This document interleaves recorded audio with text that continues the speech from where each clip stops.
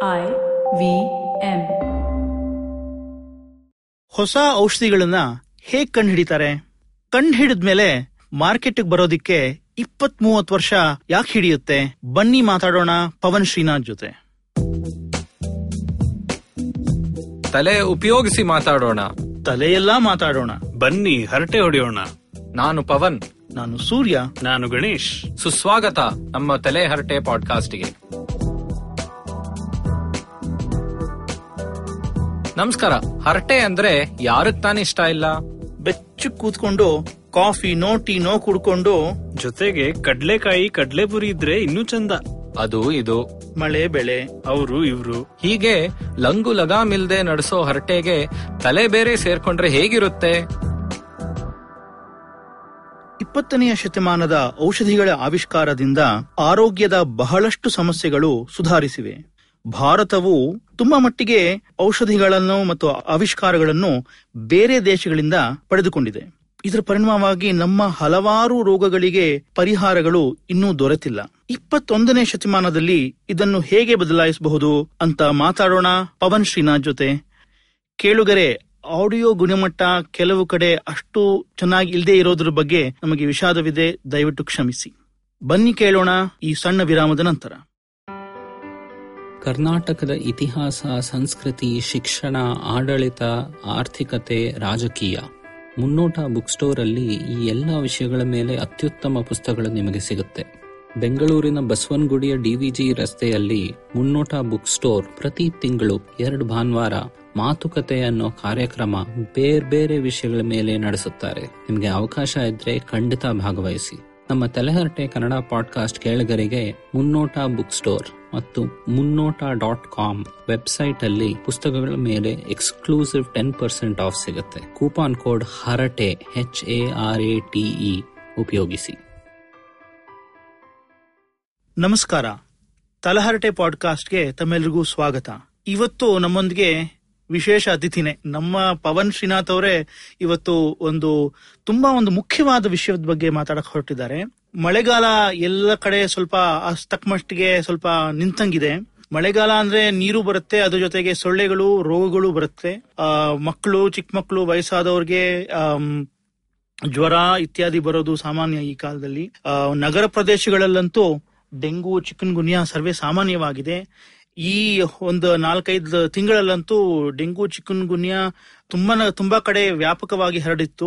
ಆರೋಗ್ಯದ ಸಮಸ್ಯೆ ನಮ್ಮೆಲ್ಲರ ಮೇಲೆ ತುಂಬಾ ಒತ್ತಡ ಬೀರುತ್ತೆ. ಇಂತಹ ಸ್ಥಿತಿನಲ್ಲಿ ಈ ಆರೋಗ್ಯ ಅದನ್ನ ಸುಧಾರಿಸೋದು, ಔಷಧಿಗಳು ಬೇಕಾಗಿರೋದು, ಡಾಕ್ಟರ್ಸು, ಈ ವಲಯದ ಬಗ್ಗೆ ಸ್ವಲ್ಪ ಯೋಚನೆ ಮಾಡೋದಕ್ಕೆ ಪವನ್ ಶ್ರೀನಾಥ್ ಅವ್ರು ನಮ್ಮ ಜೊತೆ ಇದ್ದಾರೆ. ಪವನ್ ತಮ್ಮೆಲ್ಲರಿಗೂ ತುಂಬಾನೇ ಪರಿಚಯ. ನಮ್ಮ ಜೊತೆ ವಾರ ವಾರ ಹರಟೆ ಹೊಡೆಯೋದಕ್ಕೆ ನಾವೆಲ್ಲ ಸೇರ್ತಾನೆ ಇರ್ತೀವಿ. ಏನು ಫುಲ್ ಗೆಸ್ಟ್ ತರ ನನ್ನನ್ನು ಇಂಟ್ರೊಡ್ಯೂಸ್ ಮಾಡ್ತಾ ಇದ್ದೀರಾ ನೀವು. ಆ ಸ್ಥಾನಕ್ಕೊಂದು ಮರ್ಯಾದೆ ಸರ್. ಪವನ್ ಅವರು ಈ ವಿಷಯದ ಬಗ್ಗೆ ತುಂಬಾನೇ ರಿಸರ್ಚ್ ಮಾಡಿದ್ದಾರೆ ಹಿಂದೆನೂ ಎಲ್ಲ. ರಿಸರ್ಚ್ ಗಿಂತ ನಾನು ಇಲ್ಲಿ ಪಬ್ಲಿಕ್ ಪಾಲಿಸಿ ಇದೆಲ್ಲ ಬರೋಕ್ ಮುಂಚೆ ನಾನು ಬಯೋಟೆಕ್ನಾಲಜಿ, ಬಯೋಸೈನ್ಸ್ ಅಲ್ಲಿ ಓದಿದ್ದೆ. ಒಂದ್ ಕಾಲದಲ್ಲಿ ಒಂದು PhD ಮಾಡೋಣ ಅಂತ ಶುರು ಮಾಡಿದ್ದೆ, ಬಿಟ್ಟು ಇದಕ್ಕೆ ಬಂದಿದ್ದೀನಿ. ಅದಕ್ಕಿಂತ ಮುಖ್ಯವಾದ ಕೆಲಸಗಳನ್ನ ಅದೆಲ್ಲ ಗೊತ್ತಿಲ್ಲ ಸರ್, ಬಟ್ ಅಂತೂ ಸ್ವಲ್ಪ ನಂದು ಆ ಬ್ಯಾಕ್ ಗ್ರೌಂಡ್ ಅದರಲ್ಲಿದೆ. ಈ ತರ ಈ ಆರೋಗ್ಯ ಅಂತ ಒಂದು ಮಾತು ಶುರು ಮಾಡುವಾಗ ಅದೊಂದು ದೊಡ್ಡ ವಿಶಾಲವಾದ ಕ್ಷೇತ್ರ. ಆರೋಗ್ಯದ ಮೇಲೆ ಬಜೆಟ್ ಆ ತರ ಸ್ವಲ್ಪ ಕೆಲಸ ಇತ್ತೀಚೆಗೆ ಸ್ವಲ್ಪ ಮಾಡಿದೀನಿ. ಆದ್ರೆ ಆರೋಗ್ಯದ ಬಗ್ಗೆ ಮಾತು ಇನ್ನೊಂದು ಎಪಿಸೋಡ್ಗೆ ಇಟ್ಕೊಡೋಣ. ಆರೋಗ್ಯದಲ್ಲಿ ಬೇರೆ ಬೇರೆ ಇದೆ. ಹಾಸ್ಪಿಟಲ್ಗಳು ಹೆಂಗೆ ಕೆಲಸ ಮಾಡಬೇಕು, ನಮ್ಮ ಪ್ರೈಮರಿ ಹೆಲ್ತ್ ಕೇರ್, ನಮ್ಮ ಜನರಲ್ ಫಿಸಿಷಿಯನ್, ಡಾಕ್ಟರ್ ಹತ್ರ ಹೋಗಿ ಮಾಡೋದು, ಅದು ಒಂದು ಬೇರೆ ವಿಷಯ. ಆದ್ರೆ ಇದರಲ್ಲಿ ಮೆಡಿಸಿನ್ ಅಂದ್ರೆ ನಿಮಗೆ ಏನ್ ಔಷಧಿ ಸಿಗುತ್ತೆ, ಹೊಸ ಔಷಧಿಗಳು ಹೇಗೆ ಬರ್ಬೋದು, ನಮ್ಮ ಈ ಬೇರೆ ಬೇರೆ ಕಾಯಿಲೆಗಳ ಔಷಧಿಗಳು ಇದೆಯಾ ಅನ್ನೋ ವಿಷಯದ ಬಗ್ಗೆ ಇವತ್ತು ಮಾತಾಡೋಣ. ನೀವು ಆಸ್ಪತ್ರೆಗೆ ಹೋಗ್ಲಿ, ವೈದ್ಯರ ಹತ್ರ ಹೋಗ್ಲಿ, ಕಾಂಪೌಂಡ್ ಹತ್ರ ಹೋಗ್ಲಿ, ಕೊನೆಗೆ ಔಷಧಿ ಅಂತೂ ತಗೋಬೇಕು. ಹೌದು, ಮದ್ದುಗಳಂತೂ ಬೇಕೇ ಬೇಕು ಆರೋಗ್ಯ ಗುಣಮಟ್ಟ ಆಗೋದಿಕ್ಕೆ. ಈ ಅಲೋಪತಿ ಮದ್ದುಗಳ ಬಗ್ಗೆ, ಅವು ಹೇಗೆ ಉತ್ಪನ್ನ ಆಗುತ್ತೆ, ಅದರ ಐಡಿಯಾ ಹೇಗೆ ಹುಟ್ಟುತ್ತೆ, ಅದರ ವಿಕಸನ ಹೇಗೆ ಆಗುತ್ತೆ, ಅದ್ರ ಬಗ್ಗೆ ಪವನ್ ಅವರೇ ನೀವು ಇವತ್ತು ಮಾತಾಡಕ್ ಹೊರಟಿದ್ದೀರಾ. ಇದು ನನ್ನ ಪರ್ಸನಲ್ ಒಪಿನಿಯನ್, ಸ್ವಲ್ಪ ಗ್ರೈಪು. ಆಲೋಪತಿ ಅಂತ ಆಕ್ಚುಲಿ ಏನು ಇಲ್ವೇ ಇಲ್ಲ. ಆಲೋಪತಿ ಅಂತ ಹೆಸರಿಟ್ಟಿರೋರು ಬೇರೆ ಆರೋಗ್ಯದ ಕೆಲಸ ಮಾಡೋರು ಇದಕ್ಕೊಂದು ಹೆಸರಿಡ್ಬೇಕು ಅಂತ ಆಲೋಪತಿ ಅಂದ್ರೆ ಮಾಡರ್ನ್ ಮೆಡಿಸಿನ್ ಅಂತಾನೆ ನಾವು ಕರಿಬಹುದು. ಅದು ಬಿಟ್ಟು ಇವಾಗ ಆಲ್ಟರ್ನೇಟಿವ್ ಮೆಡಿಸಿನ್ ಅಂತ ಹೇಳ್ತಾರೆ. ಆಯುರ್ವೇದ ಇದೆ, Chinese system of medicine, traditional Chinese medicine ಅಂತ ಇದೆ. ಸ್ವಲ್ಪ ನೋಬಲ್ ಬಂದಿದೆ ಮೊನ್ನೆ ಚೈನೀಸ್ ಸಿಸ್ಟಮ್ ಅವ್ರಿಗೆ ಹೋದ ವರ್ಷ ನೋಬಲ್ ಸಿಕ್ತು. ಹೌದು. ಅಂಡ್ ಈ ಟ್ರೆಡಿಷನಲ್ ಚೈನೀಸ್ ಮೆಡಿಸಿನ್ ಮತ್ತೆ ನಮ್ಮ ಆಯುರ್ವೇದದಲ್ಲಿ ಅಟ್ಲೀಸ್ಟ್ ಒಂದು ನಿಜವಾದ ಯಾವ್ದೋ ಗುಣಶಕ್ತಿ ಇರೋ ಒಂದು ಔಷಧಿನೋ ಏನೋ ಒಂದಿರುತ್ತೆ. ಅದನ್ನ ಅದೇ ಇನ್ನೊಂದು ಬೇರೆ ಚರ್ಚೆ. ಅದನ್ನ ಈ ಕಾಲಕ್ಕೆ ಹೇಗ್ ತಗೊಂಡ್ ಬರ್ಬೇಕು ನಾವು ಮುಂದೆ ಅಂತ ಅದೊಂದು ಚರ್ಚೆ ಮಾಡ್ಬೇಕು. ಅದು ಬಿಟ್ಟು ಹೋಮಿಯೋಪತಿ ಬೇರೆ ಇದಕ್ಕೆ ಹೊಟ್ಟೋದ್ರೆ ಅದರಲ್ಲಿ ಸೈನ್ಸ್ ಇಂದ ಜಾಸ್ತಿ ನಮ್ಗೆ ಏನೂ ಸಿಕ್ಕೇ ಇಲ್ಲ. ಆಯುರ್ವೇದದಲ್ಲಿ ನಮಗ್ ಗೊತ್ತು ಏನೋ ಇದೆ, ಅದನ್ನೇ ತಗೊಂಡು ನಮ್ಮ ಮಾಡರ್ನ್ ಮೆಡಿಸಿನ್ ತರ ಒಂದು ಟ್ಯಾಬ್ಲೆಟ್ ಮೂಲಕವಾಗೂ ತರಬಹುದು. ಬೇರೆ ಆಗೋ ಅವ್ರದ್ದು ಸಿಸ್ಟಮೇ ಬೇರೆ ಇದೆ. ಇನ್ನು ಹೋಲಿಸ್ಟಿಕ್ ಆಗಿ ನಿಮ್ಮ ದೇಹ, ನಿಮ್ಮ ಮನಸ್ಸು ಎಲ್ಲಾ ನೋಡ್ಕೊಂಡು ಮಾಡ್ಬೇಕು. ಅದಕ್ಕೆ ಒಂದು ಸ್ಥಾನ ಇದೆ, ವ್ಯಾಲ್ಯೂ ಇದೆ, ಎಲ್ಲ ಇದೆ. ಅದೊಂದು ಬೇರೆ ವಿಷಯ. ಆದ್ರೆ ಇದು ಮಾಡರ್ನ್ ಮೆಡಿಸಿನ್. ಸೊ ಇವಾಗ ತುಂಬಾ ಜನ ಮೆಡಿಸಿನ್ ಹೇಗ್ ಬರುತ್ತೆ ಅಂದ್ರೆ ಎಲ್ಲರೂ ಪೆನ್ಸಿಲಿನ್ ಬಗ್ಗೆ ಮಾತಾಡ್ತಾರೆ. ಅದು ಒಂದು ಕಥೆ ಎಲ್ಲರಿಗೂ ಗೊತ್ತು. ಇವರು ಅಲೆಕ್ಸಾಂಡರ್ ಫ್ಲೆಮಿಂಗ್ ಅವರು ಸೈಂಟ್ ಮೇರೀಸ್ ಹಾಸ್ಪಿಟಲ್ ಅನ್ಸುತ್ತೆ ಅಲ್ಲೆಲ್ಲೋ ಕೆಲಸ ಮಾಡ್ತಾ ಇದ್ರು, ಲಂಡನ್ ಅಲ್ಲಿ. ಎಲ್ಲೋ ಬೇಸ್ಮೆಂಟ್ ಅಲ್ಲೋ ಏನೋ ಅವರು ಬೇರೆ ಬೇರೆ ಬ್ಯಾಕ್ಟೀರಿಯಾದ ಕಲ್ಚರ್ ಮಾಡ್ತಾನೆ. ಕಲ್ಚರ್ ಪ್ಲೇಟ್ ಅಲ್ಲಿ ಯಾವ್ದೋ ಬೆಳೆಸೋದು ಒಂದು ಅಗಾರ್ ಪ್ಲೇಟ್ ಅಂತ ಇರುತ್ತೆ. ನೀವು ಪಿಕ್ಚರ್ ಅಂತೂ ನೋಡಿರ್ತೀರಾ, ಪ್ಲೇಟ್ ಮೇಲೆ ಏನೋ ಒಂದು ಈ ಬ್ಯಾಕ್ಟೀರಿಯಾನೋ ಏನೋ ಅದ್ರ ಇದ್ದಂಗಿರುತ್ತೆ ಸ್ವಲ್ಪ. ಸೊ ಆತರ ಏನೋ ಒಂದು ಪ್ಲೇಟ್ ಎಲ್ಲೋ ಕಿಟಕಿ ಹತ್ರ ಏನೋ ಇಟ್ಬಿಟ್ಟಿದ್ರಂತೆ. ಅದ್ರ ಮೇಲೆ ಏನೋ ಒಂದು ಬ್ಲೂ ಗ್ರೀನ್ ಕಲರ್ ಫಂಗಸ್ ಅದು ಬಂದು ಬ್ಯಾಕ್ಟೀರಿಯಾನ ಅದು ಸಾಯಿಸ್ಬಿಡ್ತು ಅಂತ. ಇದು ಒಂದು ಹರಿಕತೆ ತರ ಬಂದ್ಬಿಟ್ಟಿದೆ. ಆದ್ರೆ ನಿಜವಾಗ್ಲೂ ಏನು ಅಂದ್ರೆ ಈ ಪೆನಿಸಿಲಮ್ ಅಂತ ಇರೋ ಫಂಗಸ್ 19ನೇ ಶತಮಾನದಿಂದ ಜನ ಏನೋ ಒಂದು ಅನುಮಾನ ಅವ್ರಿಗೆ ಇದ್ದಿದೆ. ಬೇರೆ ಬೇರೆ ಈ ತರ ಸಂಶೋಧಕರು ಅವ್ರದ್ದು ಏನಂದ್ರೆ ಏನೋ ಮಾಡುತ್ತೆ ಇದು ಈ ಬ್ಯಾಕ್ಟೀರಿಯಾಗೆ, ಹೆಂಗೋ ಅದನ್ನ ಕೊಂದಾಕತ್ತೆ, ನಮ್ಗೆ ಏನು ಅಂತ ಗೊತ್ತಿಲ್ಲ, ಏನ್ ಆಗ್ತಾ ಇದೆ ಗೊತ್ತಿಲ್ಲ. ಗುಣ ಇದೆ ಅಂತ ಗೊತ್ತಿತ್ತು, ಒಂದು ಅನುಮಾನ ಇತ್ತು. ಅಲೆಕ್ಸಾಂಡರ್ ಫ್ಲೆಮಿಂಗ್ ಅವ್ರದ್ದು ಅನುಮಾನ ಇನ್ನು ಸ್ವಲ್ಪ ಕನ್ಫರ್ಮ್ ಆಯ್ತು. ಅಂಡ್ ಅವ್ರ ಮೇನ್ ಏನ್ ಮಾಡಿದ್ರು ಅಂದ್ರೆ ಯಾವ ಫಂಗಸ್ ಈ ಬ್ಯಾಕ್ಟೀರಿಯಾನ ಕೊಂದಾಗ್ತಾ ಇತ್ತು ಅದನ್ನ ಅವರು ಪ್ಯೂರ್ ಸ್ಟ್ರೈನ್ ಅವ್ರನ್ನು ಡೆವಲಪ್ ಮಾಡಿದ್ರು. ಅದು ಡೆವಲಪ್ ಮಾಡಿದ್ಮೇಲೆ ಅದರಿಂದ ಪೆನಿಸಿಲಿನ್ ಹೇಗೆ ತೆಗಿಯೋದು, ಆಕ್ಚುಯಲ್ ನಮ್ಮ ಔಷಧಿ ಹೇಗೆ ಎಕ್ಸ್ಟ್ರಾಕ್ಟ್ ಮಾಡೋದು ಅನ್ನೋದು ಲೇಟರ್ ಬಂತು. ಅದಕ್ಕೆ ಆಮೇಲೆ ಕಂಪನಿ ಸೆಟಪ್ ಮಾಡಿದ್ರು. ಫಸ್ಟ್ ಈ ತರ ಔಷಧಿ ಅಂದ್ರೆ ಎಲಿ ಲಿಲಿ ಅಂತ ಒಂದು ದೊಡ್ಡ ಕಂಪನಿ, ಅವ್ರು ತುಂಬಾ ಮಾಡಿದ್ದಾರೆ. ಈಗ ಅಂದ್ರೆ ಫೈಸರ್, ಗ್ಲಾಕ್ಸೋ ಸ್ಮಿತ್ ಲೈನ್, ಬಾಕಿ ದೊಡ್ಡ ದೊಡ್ಡ ಹೆಸರುಗಳ ಕೇಳ್ತೀವಿ ನಾವು. ಆದ್ರೆ ಅವರು ಆತರ ಶುರು ಮಾಡಿ, ಸೊ ಅಷ್ಟು ಆಕ್ಸಿಡೆಂಟ್ ಅಲ್ಲಿ ಸ್ವಲ್ಪ ಆಗಿರಬಹುದು, ಬಟ್ ನಿಜವಾದ ಕೆಲಸ ಈ ತರ ಆಕ್ಸಿಡೆಂಟ್ ಆದ್ಮೇಲೆ ಆಗೋದು. ಅಲ್ಲ, ಇದಕ್ಕಿಂತ ಮುಂಚೆ ಈ ಔಷಧಿಗಳು ಅಂದ್ರೆ ಏನಿತ್ತು?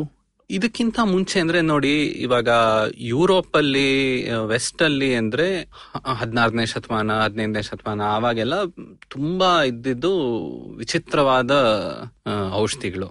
ಸಣ್ಣ ಪುಟ್ಟ ಗಾಯ ಆಗಿದ್ದಕ್ಕೆ ಏನೋ ಹುಲ್ಲು, ಏನೋ ಸೊಪ್ಪು ಏನೋ ತಗೊಂಡು ಆತರ ಮಾಡೋದು ಸಾಕಷ್ಟಿತ್ತು. ನಮ್ ದೇಶದಲ್ಲೂ ಆ ತರದ್ ಸಾಕಷ್ಟಿದೆ. ಅದೆಲ್ಲ ಸ್ವಲ್ಪ ಪಾಶ್ಚಿಮಾತ್ಯ ದೇಶಗಳಲ್ಲಿ ಹೇಗಿತ್ತು ಅಂತ. ಯಾಕೆ ಈ ಪೆನಿಸಿಲಿನ್ ಅಷ್ಟು ಒಂದು ಎಷ್ಟು ಇಂಪಾರ್ಟೆಂಟ್ ಆಯ್ತು ಈ ಬೆಳವಣಿಗೆಯಲ್ಲಿ ಅಂತ? ಸೊ ಒಂದೇನಂದ್ರೆ, ಏನಕ್ ನಮಗೆ ಚಿಕಿತ್ಸೆ ಆಗತ್ತೆ, ಏನಕ್ ನಮಗೆ ಒಂದು ಇನ್ಫೆಕ್ಷನ್ ಏನಕ್ ಆಗತ್ತೆ ಅಂತ ತುಂಬಾ ಜನಕ್ಕೆ ತುಂಬಾ ಹೊತ್ತು ನಮಗ್ ಗೊತ್ತೇ ಇರ್ಲಿಲ್ಲ. 19ನೇ ಶತಮಾನದಲ್ಲೇ ಜರ್ಮ್ ಥಿಯರಿ ಅಂತ ಬಂತು. ಇದು ಮೈಕ್ರೋಸ್ಕೋಪ್ ಎಲ್ಲ ಡೆವಲಪ್ ಆದ್ಮೇಲೆ ಸಣ್ಣ ಸಣ್ಣ ಬ್ಯಾಕ್ಟೀರಿಯಾ, ವೈರಸ್, ಬೇರೆ ಏನೇನೋ ಇದೆ, ಅದು ನಮ್ಮ ದೇಹದ ಒಳಗ್ ಹೋಗಿ ಬೇರೆ ಬೇರೆ ತೊಂದರೆಗಳು ಕೊಡುತ್ತೆ ಅಂತ ಆವಾಗ ಕಂಡಿಡ್ದು. ಬಂದಾದ್ಮೇಲೆ ಪ್ಲಸ್ ಜನ ಒಂದಷ್ಟು ಸ್ಟಡಿ ಮಾಡಿದ್ಮೇಲೆ.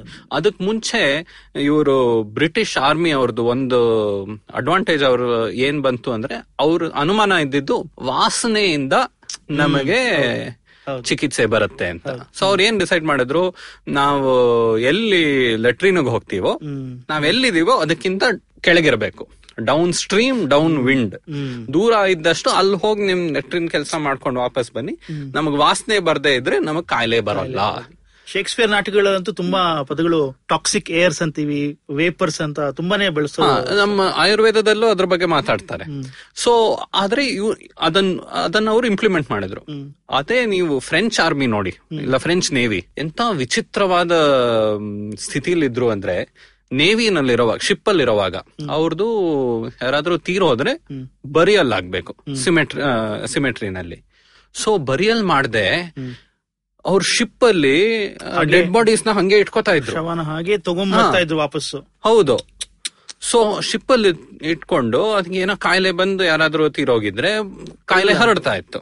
ಕಾಯಿಲೆಯಿಂದ ತೀರೋಗಿಲ್ಲ ಅಂದ್ರೇನು ಈ ತರ ಒಂದು ಕೊಳತು ಹೋಗುತ್ತೆ, ಅದನ್ನ ನಾತ ಬರುತ್ತೆ, ಎಲ್ಲ ಬರುತ್ತೆ. ಆ ಒಂದು ವ್ಯತ್ಯಾಸದಲ್ಲೇ ಬ್ರಿಟಿಷ್ ಅವರ ಆರ್ಮಿಗೆ ಒಂದು ಅಡ್ವಾಂಟೇಜ್ ಬಂತು. ಆಮೇಲೆ ಬೇರೆಯವರು ಅದನ್ನ ಅಡಾಪ್ಟ್ ಮಾಡಕ್ ಶುರು ಮಾಡಿದ್ರು. ಸೊ ಇದು ಎಲ್ಲ ಆದ್ಮೇಲೆ ಈ ಜರ್ಮ್ ಥಿಯರಿ ಬಂದ್ಮೇಲೆ ಗೊತ್ತಾಯ್ತು, ಓಕೆ ಒಂದಷ್ಟು ಕಾಯಿಲೆಗಳಿವೆ, ಇದೆಲ್ಲ ಡಯಾಬಿಟೀಸ್ ಆ ತರ ಅದು ಬೇರೆ ವಿಷಯ, ಅದು ನಮ್ಮ ದೇಹದ ತೊಂದರೆಗಳು, ನಮ್ಮ ಶರೀರದ ಕಾನ್ಸ್ಟಿಟ್ಯೂಷನಲ್ ಪ್ರಾಬ್ಲಮ್ಸ್. Constitutional problems. ಆದ್ರೆ ಈ ತರ ಸಾಂಕ್ರಾಮಿಕ ರೋಗಗಳು, ಅವುಗಳಿಗೆ ಈ ತರ ಬೇರೆ ಬೇರೆ ಜರ್ಮ್ಸ್ ಇಂದ ಆಗ್ತಾ ಇದೆ, ಅದಕ್ಕೆ ಹೇಗೆ ನಾವು ಪರಿಹಾರ ತರಬಹುದು ಅಂತ ಅವಾಗಿಂದ ಶುರು. ಅದು ಪರಿಹಾರಕ್ಕೆ penicillin biggest example. First antibiotic. Antibiotic ಅಂದ್ರೆ ಆಂಟಿ ಬ್ಯಾಕ್ಟೀರಿಯಲ್, ಬ್ಯಾಕ್ಟೀರಿಯಾ ಮಾತ್ರ ಅದನ್ನ ಹೋಗಿ ಹೊಡೆಯೋದು. ಇವಾಗ ನೀವು ಹೇಳೋದ್ರಲ್ಲ ಡೆಂಗಿ, ಚಿಕನ್ಗುನ್ಯಾ, ಇದೆಲ್ಲ ವೈರಸ್. ಇವಾಗ ವೈರಸ್ ಮೇಲೆ ನಾವು ಇನ್ನೂ ಜಾಸ್ತಿ ಔಷಧಿಗಳು ತಂದೇ ಇಲ್ಲ. ಅದೇ ಒಂದು ದೊಡ್ಡ ವಿಷಯ.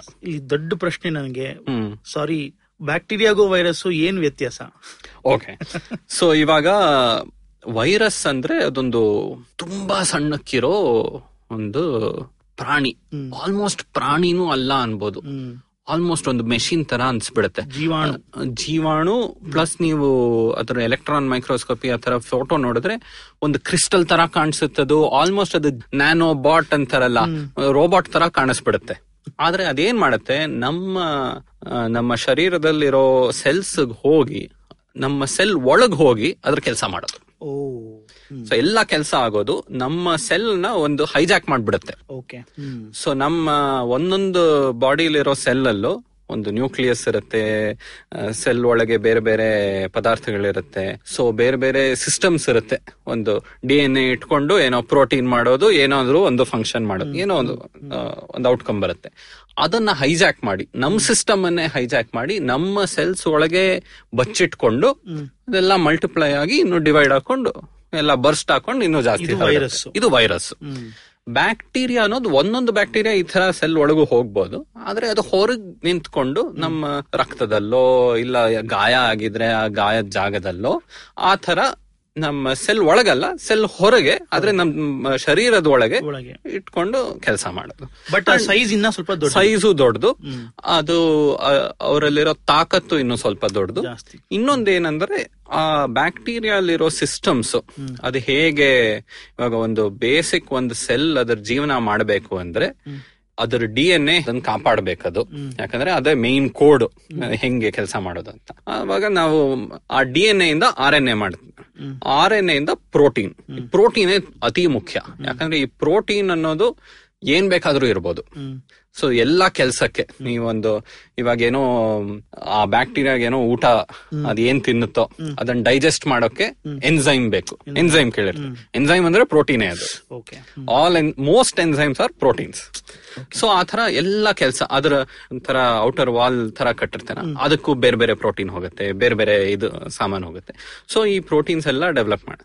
ಸೊ ಇದು ನಮ್ಮ ಮನುಷ್ಯರ ಸೆಲ್ಸ್ ತುಂಬಾ ವ್ಯತ್ಯಾಸಗಳಿವೆ. ಬ್ಯಾಕ್ಟೀರಿಯಾ ತುಂಬಾ ಪ್ರಿಮಿಟಿವ್ ಸಿಸ್ಟಮ್.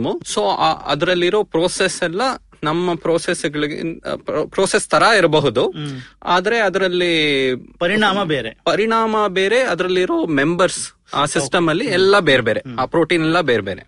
ಸೊ ನಾವು ಈಗ ಒಂದು ಔಷಧಿ ಕ್ರಿಯೇಟ್ ಮಾಡುವಾಗ ಅದು ಹೋಗಿ ಬರೀ ಆ ಬ್ಯಾಕ್ಟೀರಿಯಾನ ಹೊಡಿಬೇಕು, ಅದ್ ನಮ್ ಸೆಲ್ ಬಂದ್ ಹೊಡೆದ್ ಬಿಟ್ರೆ ಅದೇ ಸೈಡ್ ಎಫೆಕ್ಟ್. ಯಾವಾಗ ಸೈಡ್ ಎಫೆಕ್ಟ್ ಮೇನ್ ಎಫೆಕ್ಟ್ ಗಿಂತ ಜಾಸ್ತಿ ಆಗುತ್ತೋ ಆವಾಗ ಅದು ಔಷಧಿ ಅಲ್ಲ, ಅದು ಪಾಯ್ಸನ್ ಆಗುತ್ತೆ ಅಲ್ವಾ. ಸೊ ಯಾವಾಗ್ಲೂ ಒಂದೊಂದು ಔಷಧಿ ಬಗ್ಗೆ ಮಾತಾಡುವಾಗ್ಲೂ 2 ನಂಬರ್ ಉಪಯೋಗಿಸ್ತಾರೆ. ಯಾವ ಲೆವೆಲ್ ನೀವು ಈ ಔಷಧಿ ಕೊಟ್ಟಾಗ ಎಫೆಕ್ಟ್ ತೋರ್ಸುತ್ತೆ. ಅಂಡ್ ಯಾವ ಲೆವೆಲ್ ನೀವು ಈ ಔಷಧಿ ಕೊಟ್ಟಾಗ ಮರಣ ತೋರ್ಸುತ್ತೆ. ಸೊ ಇವಾಗ ನೀರುವೇ ಪಾಯ್ಸನ್ ಆಗೋಕ್ ಸಾಧ್ಯ. ನೀವ್ 25 ಲೀಟರ್ ನೀರ್ ಹೆಂಗಾದ್ರೂ ಕುಡಿದ್ಬಿಟ್ರೆ ನೀವ್ ಸತ್ತೋಗ್ತೀರಾ. ನೀವು ಅಷ್ಟೊಂದು ಉಪ್ಪು ತಿನ್ಬಿಟ್ರೆ ಅದಕ್ಕೆ ನಾವು ವಾಂತಿ ಮಾಡೋದು ಉಪ್ಪು ತಿನ್ನೋವಾಗ. ಅಷ್ಟು ಉಪ್ಪು ತಗೊಂಡು ನಮ್ ದೇಹ ಎಲ್ಲ ಹಾಳಾಗೋಗುತ್ತೆ. ಸೊ ಆ ತರ ಎಲ್ಲ ಪದಾರ್ಥನು ಒಂದು ಲೆವೆಲ್ ಮೀರಿ ಅದು ವಿಷಾನೇ ಆಗೋಗುತ್ತೆ.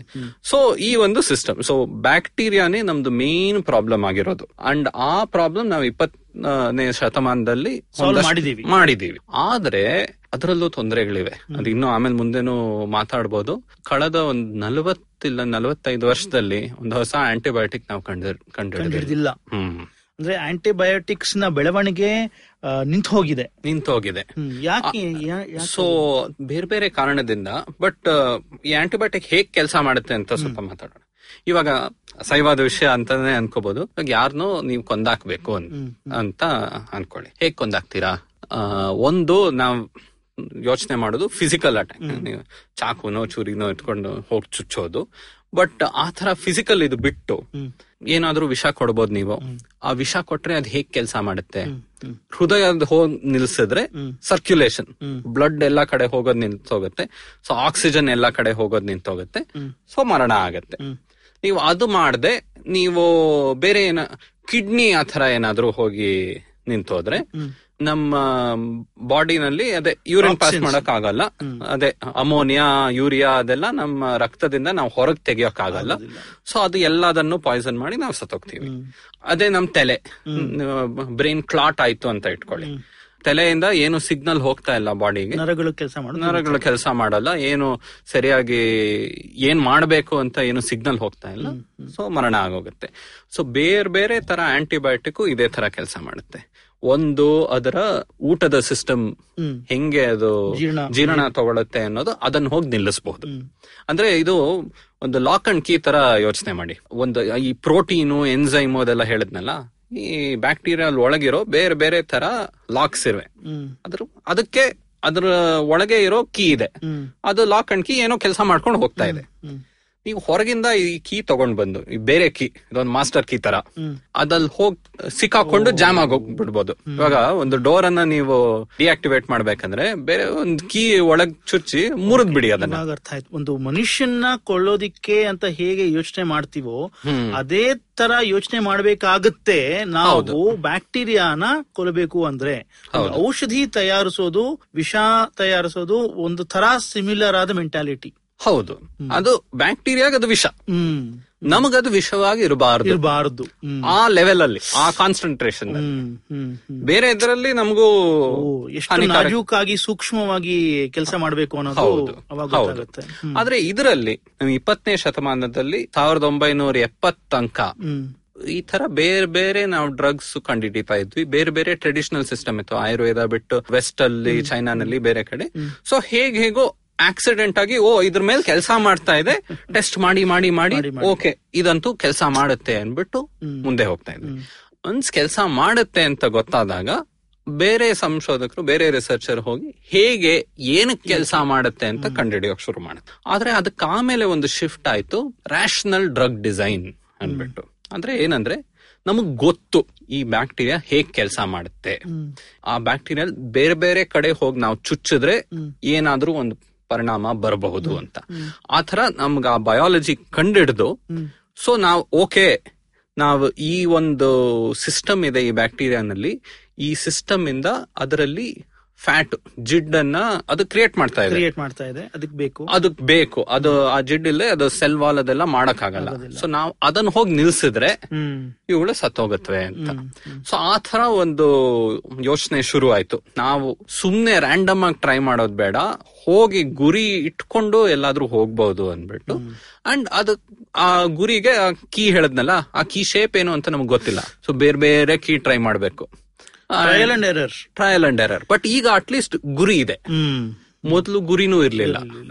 ಗುರಿ ಅಂದ್ರೆ ಬರೀ ಒಂದು ಈ ಕೊಲೈ, ಈ ಒಂದು ಪ್ರಾಣಿ ಇದೆ, ಈ ಒಂದು ಜೀವಾಣು ಇದೆ, ಅದಕ್ಕೆ ಹೋಗಿ ಏನಾದ್ರೂ ಮಾಡೋಣ. ಪವನ್, ನೀವು ಹೇಳ್ತಾ ಇರೋದು ಸೈಂಟಿಫಿಕ್ ಡೆವಲಪ್ಮೆಂಟ್ 20ನೇ ಶತಮಾನದ ತುಂಬಾ ಭಾಗದಲ್ಲಿ ಡ್ರಗ್ ಡಿಸ್ಕವರಿ ಆಗಿರೋದು ಟ್ರಯಲ್ ಅಂಡ್ ಎರರ್ ಇಂದನಾ? ಹೌದು, ನಮ್ಗೆ ತುಂಬಾನೇ ಆಶ್ಚರ್ಯಕರವಾದ, ಎಷ್ಟು ಸೈಂಟಿಫಿಕ್ ಎಷ್ಟು ಲಾಜಿಕಲ್ ಅಂತ ನಾವ್ ಯೋಚನೆ ಮಾಡಿದ್ರು ಅದು ಟ್ರಯಲ್ ಅಂಡ್ ಎರರ್ ಮೇಲೆ ನಿಂತಿದೆ ಅಂದ್ರೆ ಒಂದು ತರ ನಮ್ಗೆ ಟ್ರಯಲ್ ಅಂಡ್ ಎರರ್ ಯಾವಾಗ್ಲೂ ಮುಖ್ಯ. ಯಾವುದೇ ಒಂದು ಎಕ್ಸ್ಪೆರಿಮೆಂಟೇಶನ್ ಬೇಸ್. ಹೌದು, ಆದ್ರೆ ನಾ ಹೇಳ್ತಾ ಇರೋದು ಮೊದಲನೇ ಕಾಲದಲ್ಲಿ ಕಣ್ಣು ಮುಚ್ಕೊಂಡು ಟ್ರಯಲ್ ಅಂಡ್ ಎರರ್.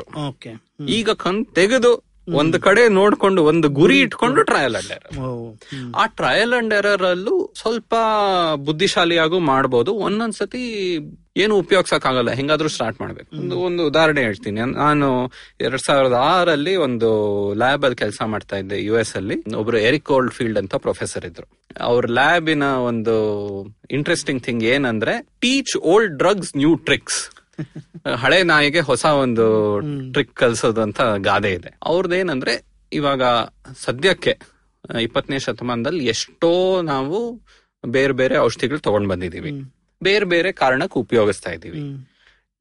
ಈ ಔಷಧಿಗಳ ಇಂಪಾರ್ಟೆನ್ಸ್ ಏನಂದ್ರೆ ಆಗ್ಲೇ ಸೇಫ್ಟಿ ಅದೆಲ್ಲ ಪಾಸ್ ಆಗಿದೆ.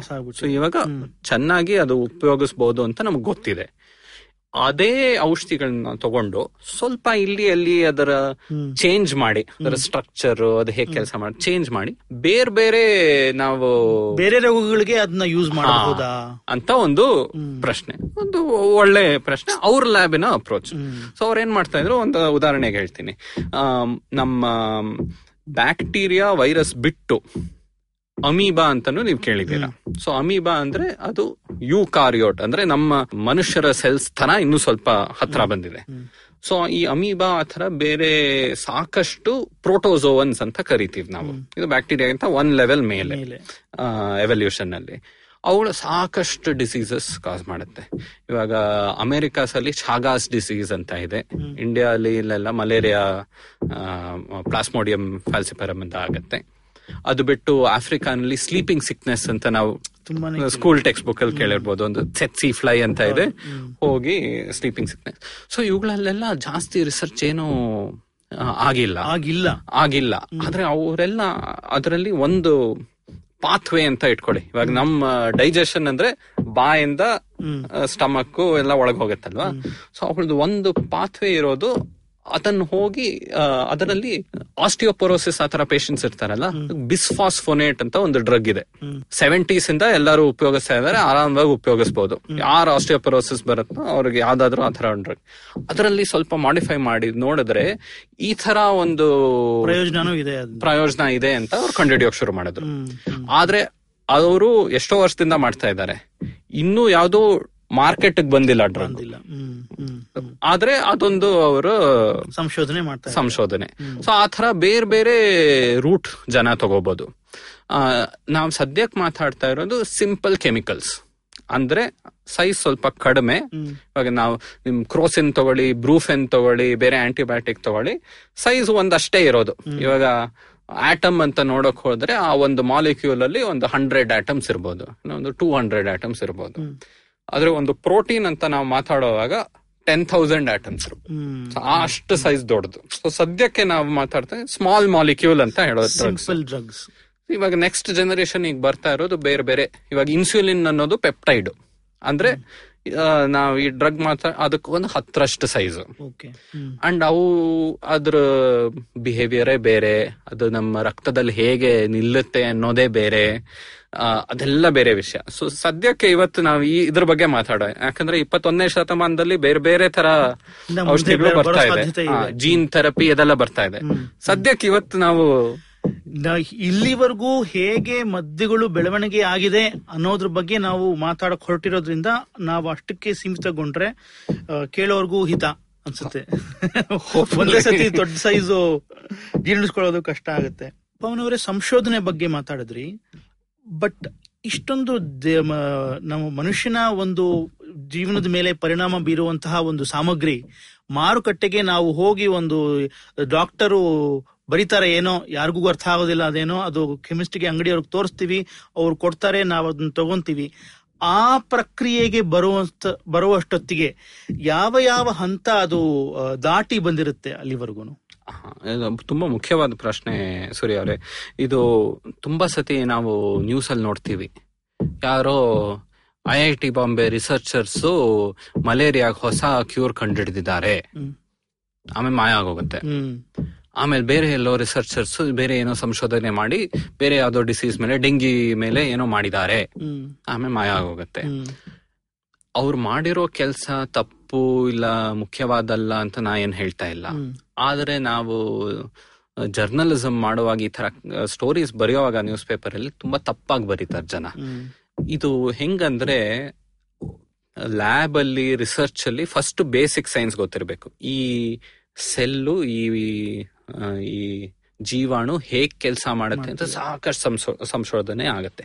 ಅದ್ರ ಮೇಲೆ ಓಕೆ, ಇಲ್ಲಿ ನಾವು ಏನಾದ್ರೂ ಒಂದು ಗುರಿ ಇಟ್ಟು ಒಂದು ಬಾಣ ಹಾಕಿದ್ರೆ ಏನಾದ್ರೂ ಆಗ್ಬೋದು ಅಂತ ಬೇರೆ ಬೇರೆ ಲೀಡ್ ಕಾಂಪೌಂಡ್ ಅಂತ ಕರೀತಾರೆ. ಅಂದ್ರೆ ಏನೋ ಒಂದು ಕೆಮಿಕಲ್ ಇದಕ್ಕೆ ಉಪಯೋಗ ಇರಬಹುದು ಅಂತ ಒಂದು ಬೇಸಿಕ್ ಆಗಿ ಒಂದು ಸಿಂಪಲ್ ಟೆಸ್ಟ್ ಮಾಡಿ, ಸಿಂಪಲ್ ಅಂತ ಹೇಳ್ತೀನಿ, ಒಂದಷ್ಟು ಸಂಶೋಧನೆ ಮಾಡಿ ಹೇಳ್ಬೋದು. ಆ ತರ ಒಂದು 1000 ಕ್ಯಾಂಡಿಡೇಟ್ ಬರ್ಬೋದು. ಆ 1000 ಕ್ಯಾಂಡಿಡೇಟ್ ಬಂದು ಆಮೇಲೆ ಯಾವ್ದದ್ರಲ್ಲಿ ಇನ್ನೂ ಸ್ವಲ್ಪ ಎಫೆಕ್ಟಿವ್ ಅಂತ ಟೆಸ್ಟ್ ಮಾಡ್ತಾರೆ. ಇವಾಗ ನಿಮ್ ಆರ್ಗ್ಯಾನಿಕ್ ಕೆಮಿಸ್ಟ್ರಿಲಿ ಒಂದ್ ಎಕ್ಸ್ಟ್ರಾ ಒಂದು ಮಿಥೈಲ್ ಗ್ರೂಪ್ ಹಾಕೋದು, ಒಂದ್ ಎಕ್ಸ್ಟ್ರಾ ಇಲ್ಲೊಂದೇನೋ ಒಂದು ಡಬಲ್ ಬಾಂಡ್ ಅನ್ನು ಟ್ರಿಪಲ್ ಬಾಂಡ್ ಮಾಡೋದು, ಆ ತರ ಎಲ್ಲ ವೇರಿಯೇಷನ್ ಟ್ರೈ ಮಾಡಿ ಯಾವ್ದು ಸ್ವಲ್ಪ ಬೆಟರ್ ಅಂತ ನೋಡ್ತಾರೆ. ಆದ್ರೆ ಅದ್ ನೋಡಿದ್ಮೇಲೆ ಆ ಕೆಲಸ ಎಲ್ಲ ಆಗಿರೋದು ಒಂದು ಟೆಸ್ಟ್ ಟ್ಯೂಬ್ ಅಲ್ಲಿ, ಇಲ್ಲ ನಾನು ಹೇಳೋದು ಈ ಸೆಲ್ ಕಲ್ಚರ್ ಬೀಕರ್ ಅಲ್ಲಿ, ಇಲ್ಲ ಅಗಾರ್ ಪ್ಲೇಟ್ ಅಲ್ಲಿ. ನಮ್ ದೇಹದಲ್ಲಿ ಹೇಗ್ ಕೆಲಸ ಮಾಡುತ್ತೆ, ನಮ್ ಶರೀರದಲ್ಲಿ ಹೇಗಿರುತ್ತೆ. ಸೊ ಆಮೇಲೆ ಸಾಕಷ್ಟು ಟೆಸ್ಟಿಂಗ್ ಶುರು ಮಾಡ್ಬೇಕು. ಇದು ನಮ್ಮ ರಕ್ತದಲ್ಲಿ ಡಿಸಾಲ್ವ್ ಆಗತ್ತಾ? ಒಂದು ಪ್ರಶ್ನೆ ಏನಂದ್ರೆ, ಇವಾಗ ನಾವ್ ಏನ್ ಟ್ಯಾಬ್ಲೆಟ್ ತಗೋತೀವೋ ನಮ್ಮ ಹೊಟ್ಟೆಯಿಂದ ಇಲ್ಲ ನಮ್ಮ ಇಂಟೆಸ್ಟೈನ್ ಇಂದ ನಮ್ ರಕ್ತಕ್ಕೆ ಹೋಗ್ಬೇಕದು. ಬಯೋ ಅವೈಲಬಿಲಿಟಿ ಅಂತ ಎಲ್ಲ ದೊಡ್ಡ ದೊಡ್ಡ ಪ್ರಶ್ನೆ ಇದೆ. ಇವಾಗ ಕೊನೆಗೆ ಏನಂದ್ರೆ, ನೋಡಿ ನಿಮಗೆ ಕಾಲಲ್ಲಿ ಗಾಯ ಆಗಿದೆ, ಓಕೆ, ಆಂಟಿಬಯೋಟಿಕ್ ಬಿಟ್ಬಿಡೋಣ, ನೋವು, ಪೇನ್ ಕಿಲ್ಲರ್ ತಗೋತೀರಾ, ನೀವು ಬ್ರೂಫೆನ್ ತಗೋತೀರಾ ಅಂತ ಇಟ್ಕೊಳ್ಳಿ. ನಿಮ್ ಕಾಲಿಗೆ ಹೋಗಿ ಏನೋ ಮಾಡ್ಬೇಕಲ್ವಾ. So first of all Brufen ಅನ್ನೋದು ಆಂಟಿ ಪೇನ್ ಅಲ್ಲ, ಅದನ್ನ ಹೇಳೋದು ಆಂಟಿ ಇನ್ಫ್ಲಮೇಟರಿ ಅಂತ. Non steroidal anti inflammatory drug ಅಂತ. ಅಂದ್ರೆ ಸ್ಟೀರಾಯ್ಡ್ ಹಾಕಿದ್ರೇನು ಕೆಲಸ ಆಗ್ಬೋದು, ಸ್ಟೀರಾಯ್ಡ್ ಹಂಗೆಲ್ಲ ಉಪಯೋಗಿಸಬಾರ್ದು. ಸೊ ಬ್ರೂಫೆನ್ ಅದು ಒಂದು. ಡೈಕ್ಲೋಫಿನಾಕ್ ಕೇಳಿರ್ತೀರಾ, ಎಸ್ಪೆಷಲಿ ಹಲ್ ನೋವಾದಾಗ ಡೈಕ್ಲೋಫಿನಾಕ್ ಕೊಡ್ತಾರೆ ತುಂಬಾ ಜನ. ಬೇರೆ ಬೇರೆ ಪೇನ್ ಕಿಲ್ಲರ್. ಇದೇನು, ನಾವು ಟ್ಯಾಬ್ಲೆಟ್ ತಗೋತೀವಿ, ಹೊಟ್ಟೆಗೆ ಹೋಗುತ್ತೆ, ಅದಕ್ಕೆ ಆಮೇಲೆ ಜೀರ್ಣ ಆಗಿ ನಮ್ಮ ಸ್ಮಾಲ್ ಇಂಟೆಸ್ಟೈನ್ ಹೋಗುತ್ತೆ, ಅಲ್ಲಿಂದ ನಮ್ಮ ರಕ್ತದೊಳಗೆ ಹೋಗ್ಬೇಕು. ರಕ್ತ ಒಳಗ್ ಹೋದ್ರೆ ಅದು ಎಲ್ಲಾ ಕಡೆ ಹೋಗುತ್ತೆ ಅಲ್ವಾ. ಸೊ ನಮ್ಮ ಹತ್ರ 6 ಲೀಟರ್ 5 ರಿಂದ 6 ಲೀಟರ್ ರಕ್ತ ಇದೆ ನಮ್ ದೇಹದಲ್ಲಿ. ನಿಮ್ ಕಾಲಲ್ಲಿ ಎಲ್ಲೋ ಒಂದ್ ಕಡೆ ಗಾಯ ಆಗಿದೆ, ಇದು ಎಲ್ಲಾ ಕಡೆ ಹೋಗಿ ಅದಕ್ಕೆ ಇದೊಂದು ಸಿಂಪಲ್ ಕೆಮಿಕಲ್, ಅದಕ್ ಗೊತ್ತಿಲ್ಲ ಎಲ್ಲಿ ಬುದ್ಧಿ ಹೇಗ್ ಬರುತ್ತೆ, ಇಲ್ಲೇ ಹೋಗಿ ಗುಣ ಮಾಡಬೇಕು ಅಂತ. ಸೊ ಅದು ಎಲ್ಲಾ ಕಡೆ ಹರಡಿ ಎಲ್ಲಿ ಗಾಯ ಆಗಿದೆಯೋ, ನಮ್ಮ ಶರೀರದ ಒಂದು ರೆಸ್ಪಾನ್ಸ್ ಏನು ಅಂದ್ರೆ, ಅಲ್ಲಿ ಗಾಯ ಆಗಿದೆ ಕಾಪಾಡ್ಬೇಕು. ಸೊ ಒಂದಷ್ಟು ಬೇರೆ ಬೇರೆ ಸಿಗ್ನಲ್ ಬ್ಲಡ್ ಸೆಲ್ಸ್ ಅದು ವೈಟ್ ಬ್ಲಡ್ ಸೆಲ್ ಹೋಗಿ ಬೇರೆ ಬೇರೆ ಸೆಲ್ ಹೋಗಿ ಅಲ್ಲಿ ಊತ ಬರುತ್ತಲ್ಲ, ಅದು ಪ್ರೊಟೆಕ್ಷನ್ಗೆ ಅಂತ. ಆದ್ರೆ ಅದು ಊತ ತುಂಬಾ ಜಾಸ್ತಿ ಆಗಿ ನಮಗ್ ನೋವು ಬರೋಕ್ ಶುರು ಆಗುತ್ತೆ. ಅದಕ್ಕೆ ನಾವ್ ಇದನ್ನ ತಗೊಳ್ಳೋದು. ಸೊ ಅದು ಅಲ್ಲಿಗೆ ಹೋಗಿ ಸರಿ ಅಷ್ಟೊಂದು ಊತ ಬೇಡ, ಸರಿಯಾದ ಲೆವೆಲ್ ಇಟ್ಕೊಳ್ಳೋಣ ಅಂತ ಸ್ವಲ್ಪ ಅದು ಪರಿಹಾರ ಕೊಡುತ್ತೆ. ಆದ್ರೆ ನಿಮ್ ಗಾಯ ಅದನ್ನ ಸುಧಾರಿಸಲ್ಲ, ಅದ್ ನಿಮ್ಮ ಶರೀರನೇ, ನಿಮ್ ಬಾಡಿನೇ ಅದನ್ನ ರಿಪೇರ್ ಮಾಡ್ಕೊಂಡು ಹೋಗುತ್ತೆ. ಅದು ಅದರಲ್ಲಿ ನೀವು ಏನಾದ್ರೂ ಇನ್ಫೆಕ್ಷನ್ ಅಂತ ಬಂದ್ರೆ ಅದಕ್ಕೆ ನೀವು ಆಂಟಿಬಯೋಟಿಕ್ ಇಲ್ಲ ಆಯಿಂಟ್ಮೆಂಟ್ ಏನಾದ್ರೂ ಹಚ್ಚೋದು, ಅದೆಲ್ಲ ಅಲ್ಲಿ ಬರುತ್ತೆ. ಸೊ ಈ ಬ್ರೂಫೆನ್ ನೀವು ತಗೊಳ್ಳೋದು, ಅದಕ್ಕೆ ಗೊತ್ತಿಲ್ಲ ಎಲ್ಲಿ ಹೋಗ್ಬೇಕು ಅಂತ, ಅದು ಎಲ್ಲಾ ಕಡೆ ಹರಡುತ್ತೆ. ಅದಕ್ಕೆ ಹೋಮಿಯೋಪತಿ ಅನ್ನೋದೆಲ್ಲ ಬುರುಡೆ. ಯಾಕಂದ್ರೆ ಇದು ಎಷ್ಟೋ 10 ಅವಗಾಡ್ರೋ ನಂಬರ್ ಅಂತ ಕೇಳಿದಿರಲ್ವಾ, 10 to the power 23 ಮಾಲಿಕ್ಯೂಲ್ಸ್. ಅಂದ್ರೆ ಒಂದಾದ್ಮೇಲೆ 23 0. 23 ಇಲ್ಲ ಅಂತ ಇಟ್ಕೊಳ್ಳಿ, ನೀವು ಒಂದು ಟ್ಯಾಬ್ಲೆಟ್ ತಗೊಳ್ಳುವಾಗ 22 0 ಇಲ್ಲ 21 0. ಅಷ್ಟೊಂದು ಮಾಲಿಕ್ಯೂಲ್ ನ ನೀವು ಒಳಗ್ ತಗೊಂಡು ಅದರಲ್ಲೂ ಒಂದು 20% ರಕ್ತಕ್ಕೆ ಹೋಗ್ಬೋದು. ಆ 20% ಎಲ್ಲಾ ಕಡೆ ಹರಡಿ ಆ 20ರಲ್ಲಿ 0.1% ಸರಿಯಾದ ಜಾಗಕ್ಕೆ ಹೋಗಿ ಪರಿಣಾಮ ಕೊಡ್ಬೋದು. ಅದಕ್ಕೆ ಹೋಮಿಯೋಪತಿ ಅನ್ನೋದು ಡೈಲ್ಯೂಷನ್ ಅಂತ ಎಲ್ಲ ಮಾತಾಡ್ತಾರಲ್ವಾ, ನೀವು ಒಳಗ್ ತಗೊಳ್ಳೋದೇ ಒಂದು ಮಾಲಿಕ್ಯೂಲ್ ತಗೊಳ್ದೇ ಇರ್ಬೋದು, ಅದು ಹಿಂಗ್ ಹೋಗಿ ಕೆಲಸ ಮಾಡುತ್ತೆ ಅಂತ. ಸೊ ಹಿಂಗ್ ಮಾಡುತ್ತೆ. ಇವಾಗ ಬ್ರೂಫೆನ್ ಸ್ಟ್ಯಾಂಡರ್ಡ್ ಸೈಡ್ ಎಫೆಕ್ಟ್ ಏನು, ಹೊಟ್ಟೆ ನೋವು ಬರೋಕ್ ಶುರು ಆಗುತ್ತೆ. ಯಾರಿಗಾದ್ರೂ ಸ್ವಲ್ಪನಾದ್ರೂ ಅಸಿಡಿಟಿ ಇದ್ರೆ ನೋಡಿದೀರಾ. ಅದಕ್ಕೆ ಏನಂದ್ರೆ, ಆ ಗಾಯ ಆಗಿರೋ ಕಡೆ ಒಂದು ಟಾರ್ಗೆಟ್ ಇದೆ, ಒಂದು ಲಾಕ್ ಇದೆ, ಅಲ್ಲಿ ಹೋಗೋದು ಕಚ್ಕೋಬಹುದು. ನಮ್ಮ ಹೊಟ್ಟೆ ಲೈನಿಂಗ್ ಇದೆಯಲ್ಲ, ಅಲ್ಲಿ ಬೇರೆ ಯಾವ್ದೋ ಪ್ರೋಟೀನ್ ಇದೆ, ಅಲ್ಲೂ ಹೋಗಿ ಕೆಲಸ ಮಾಡುತ್ತದೆ. ಅದರಿಂದ ಹೊಟ್ಟೆ ನೋವು ಬಂದ್ಬಿಡುತ್ತೆ. ಸೊ ಅದೇ ತರ ಸೈಡ್ ಎಫೆಕ್ಟ್ ಅನ್ನೋದು ಹಂಗೆ ಬೇರೆ ಎಲ್ಲೋ ಹೋಗಿ ಏನೋ ಒಂದು ಇಂಟರಾಕ್ಷನ್ ಆಗೋಗುತ್ತೆ, ಅದರಿಂದ ಏನೋ ಒಂದು ಇದನ್ನೆಲ್ಲ ಟೆಸ್ಟ್ ಮಾಡಬೇಕು ಬೇರೆ ಬೇರೆ ದೇಹಗಳ ಬಗ್ಗೆ. ಸೊ ಆ ಟೆಸ್ಟಿಂಗ್ ನಾನು ಹೇಳಿದೆ ಫಸ್ಟ್ ಲ್ಯಾಬ್ ಅಲ್ಲಿ. ಈಗ ಕಂಪ್ಯೂಟರ್ ಸಿಮ್ಯುಲೇಷನ್ ಇದೆ, ಒಂದಷ್ಟು ಮಾಡ್ಬೋದು. ಸೊ ಆದಷ್ಟು ತುಂಬಾ ಸತಿ ಆನಿಮಲ್ ಕ್ರೂಯಲ್ಟಿ ಬಗ್ಗೆ ಮಾತಾಡ್ತಾರೆ, ಯಾಕಂದ್ರೆ ಪ್ರಾಣಿಗಳ ಮೇಲೆ ಇದನ್ನ ಉಪಯೋಗಿಸೋದು ಅಷ್ಟೊಂದು ನೈತಿಕವಾದಲ್ಲ. ಆದ್ರೆ ಒಂದು ನಾವು ಕಾಸ್ಮೆಟಿಕ್ಸ್ ಈ ತರ ಬ್ಯೂಟಿ ಪ್ರಾಡಕ್ಟ್ಸ್ ಅದಕ್ಕೆ ಒಂದು ಒಳ್ಳೆ ಆರ್ಗ್ಯುಮೆಂಟ್ ಇದೆ, ಅಷ್ಟೊಂದು ಪ್ರಾಣಿಗಳ ಮೇಲೆ ಮಾಡಬಾರದು ಅಂತ.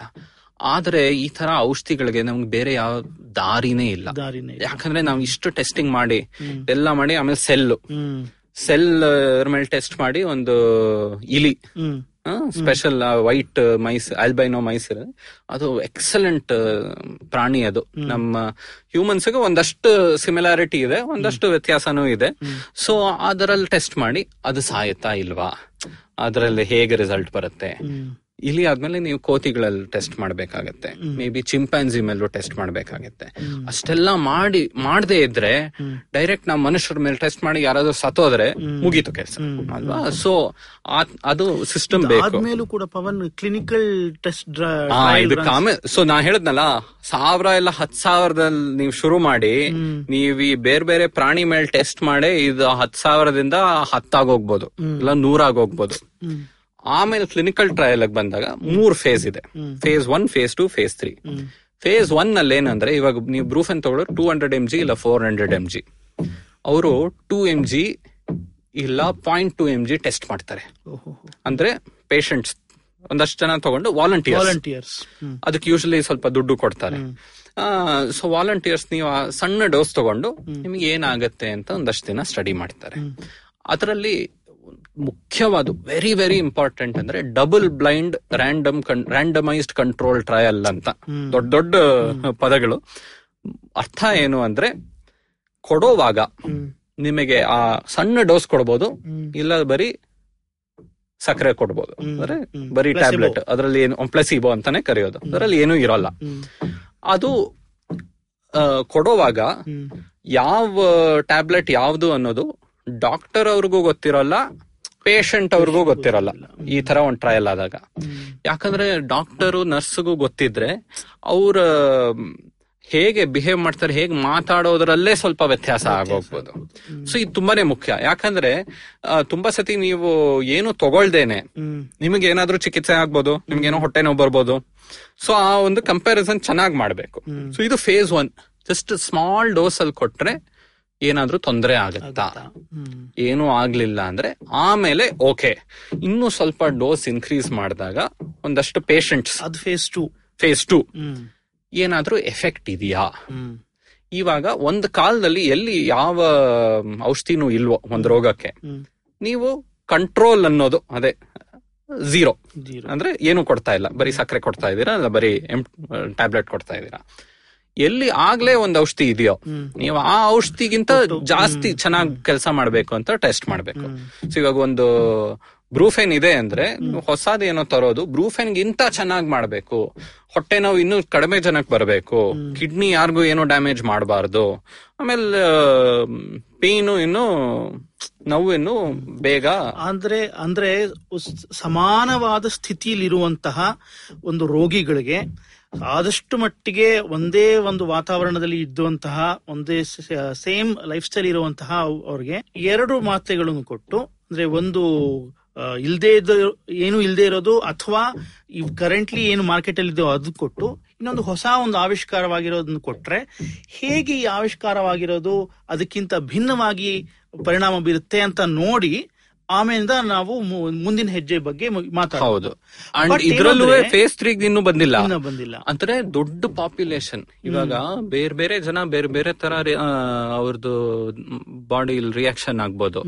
ಸೊ ಇದಿನ್ನು ಜಾಸ್ತಿ ಜನರನ್ನ ತಗೊಂಡು ಹೈ ಕಾನ್ಫಿಡೆನ್ಸ್ ಇದೆ ನಿಮ್ಗೆ ಇದು ಕೆಲಸ ಮಾಡುತ್ತೆ, ಸೈಡ್ ಎಫೆಕ್ಟ್ಸ್ ಜಾಸ್ತಿ ಇಲ್ಲ ಅಂತ, ಆಮೇಲೆ ಅದನ್ನ ನೀವು ಒಂದು ಇವಾಗ US ಅಲ್ಲಿ FDA food and drug administration ಅವ್ರ ಹತ್ರ ಹೋಗ್ಬೇಕು. ಯುರೋಪ್ ಅಲ್ಲಿ ಬೇರೆ ಬೇರೆ ರೆಗ್ಯುಲೇಟರ್ ಇದೆ, ಅವ್ರ ಹತ್ರ ಇದೆಲ್ಲ ರಿಸಲ್ಟ್ಸ್ ಟೆಸ್ಟ್ ಸೊ ಇದೆಲ್ಲ ಕೊಟ್ಟು ಅವ್ರು ಅದನ್ನ ಆಮೇಲೆ ಅಪ್ರೂವ್ ಮಾಡ್ಬೋದು. ಅವ್ರು ಆಕ್ಚುಲಿ phase 1 ಕ್ಲಿನಿಕಲ್ ಟ್ರಯಲ್ ಬರೋದಕ್ಕೇನೆ ಅಪ್ರೂವಲ್ ಕೊಡ್ಬೇಕು. ಸೊ ಆತರ ಒಂದು ಸಿಸ್ಟಮ್ ಇದೆ. ಅದೆಲ್ಲ ಮಾಡಿ ಎಲ್ಲ ಪಾಸ್ ಮಾಡಿದ್ಮೇಲೆ ನೀವು ಅದನ್ನ ಮಾರೋಕ್ ಶುರು ಮಾಡ್ಬೋದು. ಅದಕ್ ಮುಂಚೆ ಮಾರೋ ಹಾಗೆ ಇಲ್ಲ. ಸೊ ಈ ಪ್ರೋಸೆಸ್ ಒಂದು ಹೊಸ ಡ್ರಗ್ ಬರ್ಬೇಕಂದ್ರೆ $1 ಬಿಲಿಯನ್ ಅಂದ್ರೆ ಏನು, $100 ಕೋಟಿ ಖರ್ಚು ಮಾಡ್ಬೇಕಾಗಿರುತ್ತೆ ಮಿನಿಮಮ್. ಯಾಕಂದ್ರೆ ನಾ ಹೇಳಿದ್ನಲ್ಲ, 10,000 ಶುರು ಮಾಡ್ಬೇಕು, ಆಮೇಲೆ ಎಷ್ಟೋ ಮಾಯ ಆಗೋಗುತ್ತೆ. ಸೊ ಕೊನೆ ತನಕ ಬರೋವಾಗ ಅಷ್ಟೊಂದು ದುಡ್ಡು ಖರ್ಚು ಮಾಡಿರ್ತಾರೆ. 1 ನಯಾ ಪೈಸಾ ಪ್ರಾಫಿಟ್ ರೆವೆನ್ಯೂನೇ ಇಲ್ಲ, ಅಷ್ಟು ಖರ್ಚು ಮಾಡಿರ್ತಾರೆ. ಸೊ ಅದಕ್ಕೆ ನಾವು ತುಂಬಾ ಸತಿ ಸಂಶೋಧನೆ ರಿಸರ್ಚ್ ಎಲ್ಲ ನೋಡುವಾಗ ಏನೇನೋ ತರ ಥೆರಪಿ ಎಲ್ಲ ಮಾತಾಡ್ತಾರೆ. ಅಂದ್ರೆ ಕೊನೆಗೆ ನಮ್ಗೆ ಏನಾದ್ರು ರೋಗ ಆಗಿದೆ, ಏನಾದ್ರು ಪರಿಹಾರ ಕೊಡಿ ಅಂದ್ರೆ ಹಳೆ ಕಾಲದ್ದೇ ಪರಿಹಾರ ಸಿಗ್ತಾ ಇರೋದು. ರಿಸರ್ಚ್ ಆಗಿದೆ ಅಂದ ತಕ್ಷಣ ನೀವು ಹೋಗಿ ಔಷಧಿ ಅಂಗಡಿನಲ್ಲಿ ಮಾತ್ರೆ ಕೊಡಿ ಅದಕ್ಕೆ ಅಂತ ಕೇಳೋ 1 ವರ್ಷದಲ್ಲೂ ಕೇಳೋ ಹಾಗಿಲ್ಲ, 10 ವರ್ಷದಲ್ಲೂ ಕೇಳದೆ ಹಾಗೆ. ಸೊ 10-25 ವರ್ಷ ತಗೋಬಹುದು. ಇವಾಗ ಮುಂದೆ ಈ ಔಷಧಿ ಮ್ಯಾನುಫ್ಯಾಕ್ಚರ್ ಅಂದ್ರೆ ಉತ್ಪನ್ನ ಮಾಡೋದು, ಅದರ ಬಗ್ಗೆ ಮಾತಾಡೋಣ. ಇಲ್ಲಿ ಒಂದು ಸಣ್ಣ ವಿರಾಮ ತಗೋಣ ಪವನ್. ಖಂಡಿತ.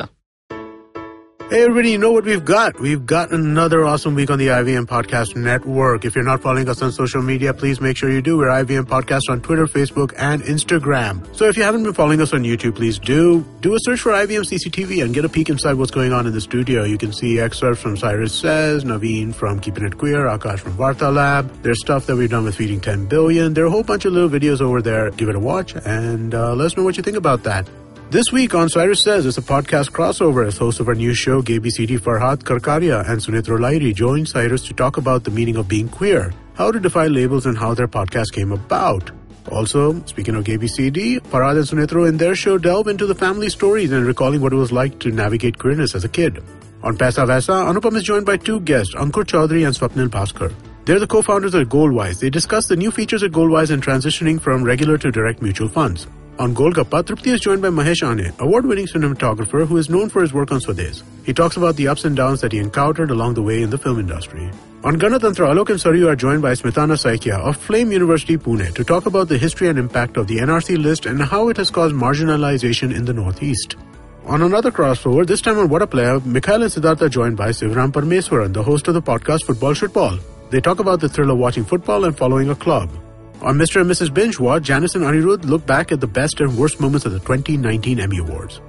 On Advertising is Dead, Varun is joined by singer-songwriter Ankur Tiwari, who talks about how artists find new forms of expression and monetize their work. And with that, let's get you on with your show. ನಮಸ್ಕಾರ. ತಲಹರಟೆ ಪಾಡ್ಕಾಸ್ಟಿನ ಈ ಕಂತಿನಲ್ಲಿ ಔಷಧಿಗಳ ಬೆಳವಣಿಗೆ ಬಗ್ಗೆ ಪವನ್ ಶ್ರೀನಾಥ್ ಜೊತೆ ಮಾತಾಡ್ತಿದೀವಿ. ತುಂಬಾ ಒಂದು ರೋಚಕವಾದ ಮಾತುಕತೆ ನಡೀತಾ ಇದೆ. ಪವನ್ ಅವರೇ, ನೀವು ಸಂಶೋಧನೆ, ಆವಿಷ್ಕಾರ ನಡೆಯೋದು, ಆಮೇಲೆ ಮಾರುಕಟ್ಟೆಗೆ ಬರೋದ್ರ ಬಗ್ಗೆ ಮಾತಾಡಿದ್ವಿ.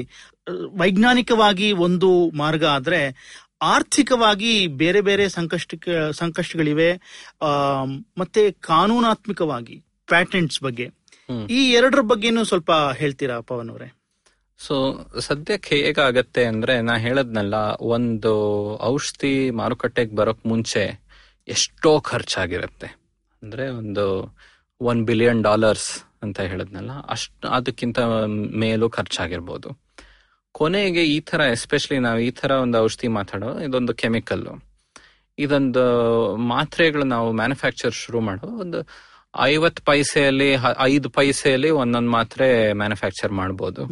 ಆದ್ರೆ ನೀವು 5 ಪೈಸೆ 10 ಪೈಸೆಯಲ್ಲಿ ಮಾರೋಕ್ ಶುರು ಮಾಡಿದ್ರೆ, ಇಲ್ಲ ಒಂದು ಸ್ಟ್ರಿಪ್ ಅನ್ನ $4 5 ಮಾರಿದ್ರೆ, ಆ ನಿಮ್ಮ ರಿಸರ್ಚ್ ಅಂಡ್ ಡೆವಲಪ್ಮೆಂಟ್ ಇನ್ವೆಸ್ಟ್ಮೆಂಟ್ ಎಲ್ಲ ನಿಮ್ಗೆ ಯಾವತ್ತೂ ವಾಪಸ್ ಬರಲ್ಲ. ಇದಕ್ಕೋಸ್ಕರ ಸರ್ಕಾರದಲ್ಲಿ ಮುಂಚಿಂದ ಈ ಪೇಟೆಂಟ್ ಲಾ ಅಂತ ಎಲ್ಲ ಬಂದಿದೆ. ಈ ಪೇಟೆಂಟ್ ಅನ್ನೋದು ಬೇರೆ ಬೇರೆ ಫೀಲ್ಡ್ ಅಲ್ಲಿ ಕೆಲಸ ಮಾಡುತ್ತೆ.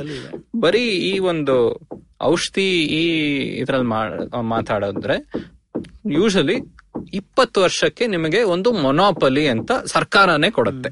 ಬೇರೆ ಯಾರು ಆ ಫಾರ್ಮುಲಾನ ಯೂಸ್ ಮಾಡಬಾರ್ದು. ಇಲ್ಲ, ಮಾಡಕ್ಕಾಗಲ್ಲ. ನೀವೊಬ್ರೆ, ನಿಮ್ಗೊಬ್ಬರಿಗೆ ಹಕ್ಕಿರೋದು. 20 ವರ್ಷ ನೀವು ಮಾರಿ, ನೀವು ಸ್ವಲ್ಪ ಪ್ರಾಫಿಟ್ ಮಾಡಿ, ಆ ಇನ್ವೆಸ್ಟ್ಮೆಂಟ್ ಎಲ್ಲ ಮಾಡಿದ್ದನ್ನ ಸ್ವಲ್ಪ ರಿಕವರ್ ಮಾಡಿ, ಅದಕ್ಕಾಮೇಲೆ ಯಾರ್ ಬೇಕಾದ್ರೂ ಇದನ್ನು ಉಪಯೋಗಿಸಬಹುದು. ಇವಾಗ ಈ ಪೇಟೆಂಟ್ ಅನ್ನೋದು ತುಂಬಾ ಸತಿ ಜನ ಏನನ್ನೋದು, ಇಲ್ಲ ಬರೀ ಒಂದು ಮೊನೋಪಲಿ ನೀವು ಒಬ್ರೆ ಮಾಡೋದು ಅಂತ ಹಕ್ಕು ಕೊಡ್ತಾ ಇದೆ. ಪೇಟೆಂಟ್ 2 ಮಾಡುತ್ತೆ. ಒಂದು ಪೇಟೆಂಟ್ ಅಂದ್ರೆ ನೀವು ಅದನ್ನ ಡಿಸ್ಕ್ಲೋಸ್ ಮಾಡಬೇಕು. ಅಂದ್ರೆ ಇದೇ ಪದಾರ್ಥ ನಾವು ಉಪಯೋಗಿಸ್ತಾ ಇರೋದು, ಇದು ಇದ್ರ ಫಾರ್ಮುಲಾ, ಇದು ಹಿಂಗ್ ಕೆಲಸ ಮಾಡುತ್ತೆ, ಇದಕ್ಕೆ ಪೇಟೆಂಟ್. ವೈಜ್ಞಾನಿಕ ವಿವರಗಳನ್ನು ನೀವು ಸಾರ್ವಜನಿಕವಾಗಿ ಬಹಿರಂಗಗೊಳಿಸಬೇಕಾಗುತ್ತೆ. ಸೊ ಆ ಪೇಟೆಂಟ್ ಫೈಲ್ ಆಗಿರೋದನ್ನ ಬೇರೆಯವರು ನೋಡ್ಬೋದು.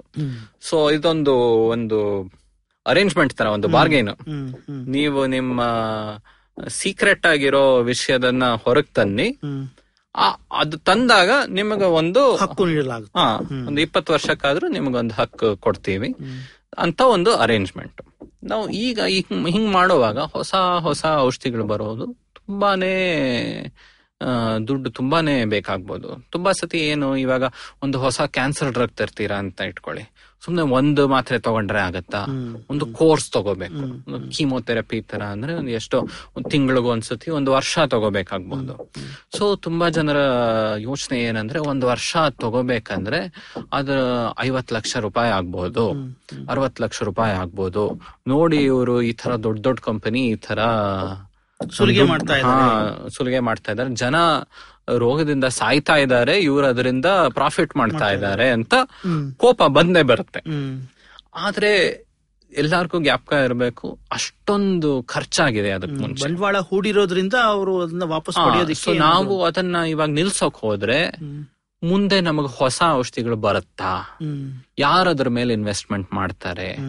ನಮ್ಮ ಜಗತ್ತಲ್ಲೇ ಇದೊಂದು ಪ್ರಶ್ನೆ, ಇಂಡಿಯಾನಲ್ಲಿ ದೊಡ್ಡ ಪ್ರಶ್ನೆ. ಯಾಕಂದ್ರೆ ನಮಗ್ ಬರ್ತಾ ಇರೋ ಔಷಧಿಗಳು ಯಾವ್ದು ನಮ್ ದೇಶದಲ್ಲಿ ಉತ್ಪನ್ನ ಆಗಿಲ್ಲ. 1-2 ಯಾವ್ದೋ ವ್ಯಾಕ್ಸಿನ್ ಇಲ್ಲಿಂದ ಬಂದಿರ್ಬೋದು, ಅದು ಬಿಟ್ಟು ನಾವ್ ಹೊರಗಿಂದ ತಗೊಂಡ್ ಬರ್ತಾ ಇದೀವಿ. ಇದರಿಂದ 2 ತೊಂದ್ರೆ. ಒಂದೇನಂದ್ರೆ, ತುಂಬಾ ಇಲ್ಲಿರೋ ರೋಗಗಳು ಅದಕ್ಕೆ ಯಾರು ಔಷಧಿಗಳು ತರ್ತಾ ಇಲ್ಲ. ಇವಾಗ ನೋಡಿ, ನಮ್ದು ಇವಾಗ ವೆಸ್ಟ್ ಅಂದ್ರೆ ಅದು ಟೆಂಪರೇಟ್ ಕ್ಲೈಮೇಟ್ ಅಂತೀವಿ. ಅಲ್ಲಿರೋ ರೋಗಗಳೇ ಬೇರೆ, ಅಲ್ಲಿರೋ ಈ ತರ ಬ್ಯಾಕ್ಟೀರಿಯಾನೇ ಸ್ವಲ್ಪ ಬೇರೆ.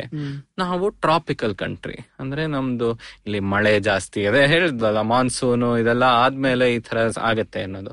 ಸೊ ಸೊಳ್ಳೆಗಳು ಜಾಸ್ತಿ ನಮ್ಮ ಏರಿಯಾನಲ್ಲಿ.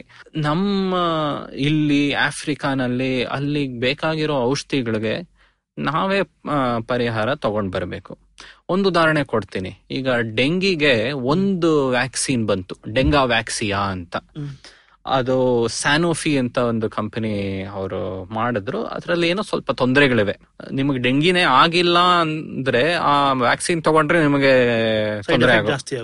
ಸೈಡ್ ಎಫೆಕ್ಟ್ ಅಲ್ಲ, ಒಳ್ಳೆ ಇನ್ಫೆಕ್ಷನ್ ತರ ಬಂದ್ಬಿಡುತ್ತೆ. ವ್ಯಾಕ್ಸಿನ್ ಅಂದ್ರೆ ಆ ತರ ಅಲ್ವಾ, ನಾವ್ ಮಾತಾಡಕ್ ಹೋಗಿಲ್ಲ. ಬಟ್ ಜೀವಾಣು ತಗೊಂಡ ಅದನ್ನೊಂಥರ ಕೌಂಟರ್ ಮಾಡುತ್ತೆ. ಆ ಜೀವಾಣುನೇ ಒಂದು ಬೇರೆ ಸ್ಟೇಟ್ ತಗೊಂಡೋಗಿ ಅದನ್ನೇ ವಾಪಸ್ ಕೊಡೋದು. ಇವಾಗ ನಾವು ಕೇಳಿದೀವಿ, ಈ ಸ್ಮಾಲ್ ಪಾಕ್ಸ್ ಗೆ ಕೌ ಪಾಕ್ಸ್ ಅಂತ ಬೇರೆ ಇತ್ತು, ಅದು ಸ್ಮಾಲ್ ಪಾಕ್ಸ್ ಅನ್ನ ಹೊಡಿತಾ ಇತ್ತು ಅಂತ. ಆ ತರ ವ್ಯಾಕ್ಸಿನ್ ಇರುವಾಗ ಇದು ಮೆಕ್ಸಿಕೋ ಡೆವಲಪ್ ಆಯ್ತು. ಅಲ್ಲಿರೋ ಡೆಂಗಿ ಪೇಷಂಟ್ಸ್ ಇಟ್ಕೊಂಡು, ಯಾಕಂದ್ರೆ ಮೆಕ್ಸಿಕೋಲ್ಲೂ ಡೆಂಗಿ ಇದೆ, ಅದು ನಮ್ಮ ಸ್ವಲ್ಪ ಟ್ರಾಪಿಕಲ್ ಬರುತ್ತೆ.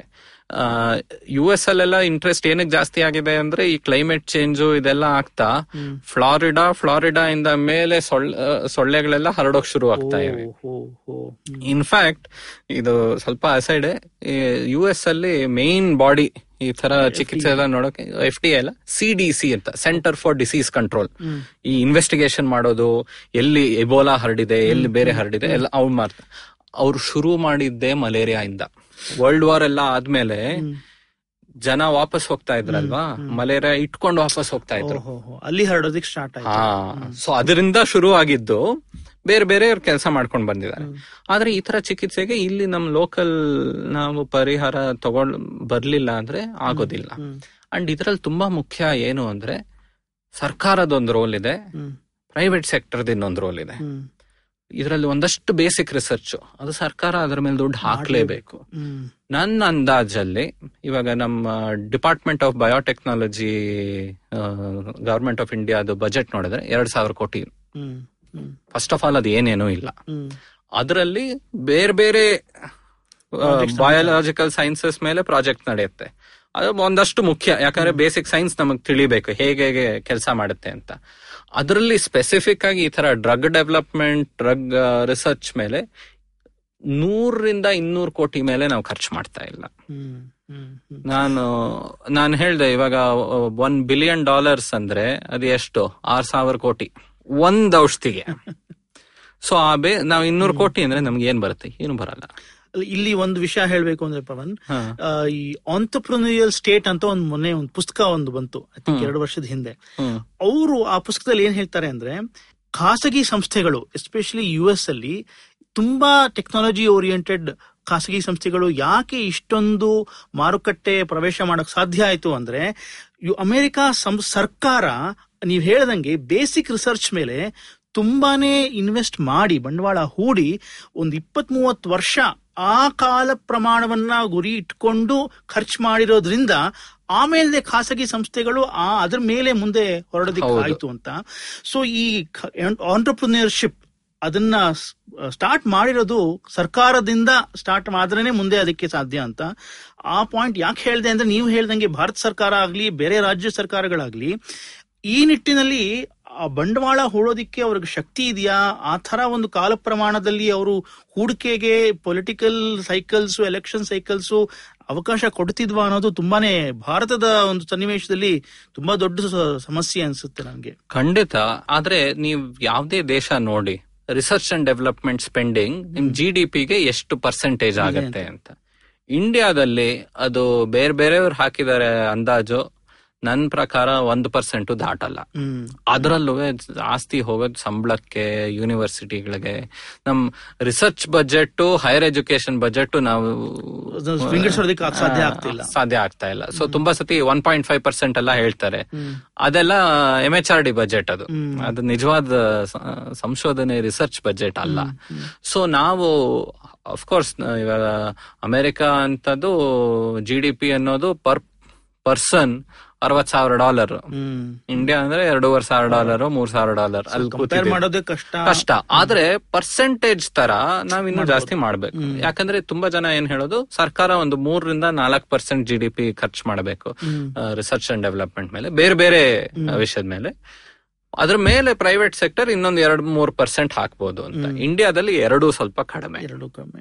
ಅಂಡ್ ಒಂದು ಉದಾಹರಣೆ ಕೊಡ್ತೀನಿ. ತುಂಬಾ ಸತಿ ಹೇಳ್ತಾರೆ, ಇದು ಪ್ರೈವೇಟ್ ಅವರು, ಸರ್ಕಾರ ಏನೋ ಮಾಡ್ಬೋದು ಬಟ್ ಪ್ರೈವೇಟ್ ಅವರು ಎಲ್ಲಾ ಪ್ರಾಫಿಟ್ ತಗೋತಾರೆ ಅಂತ.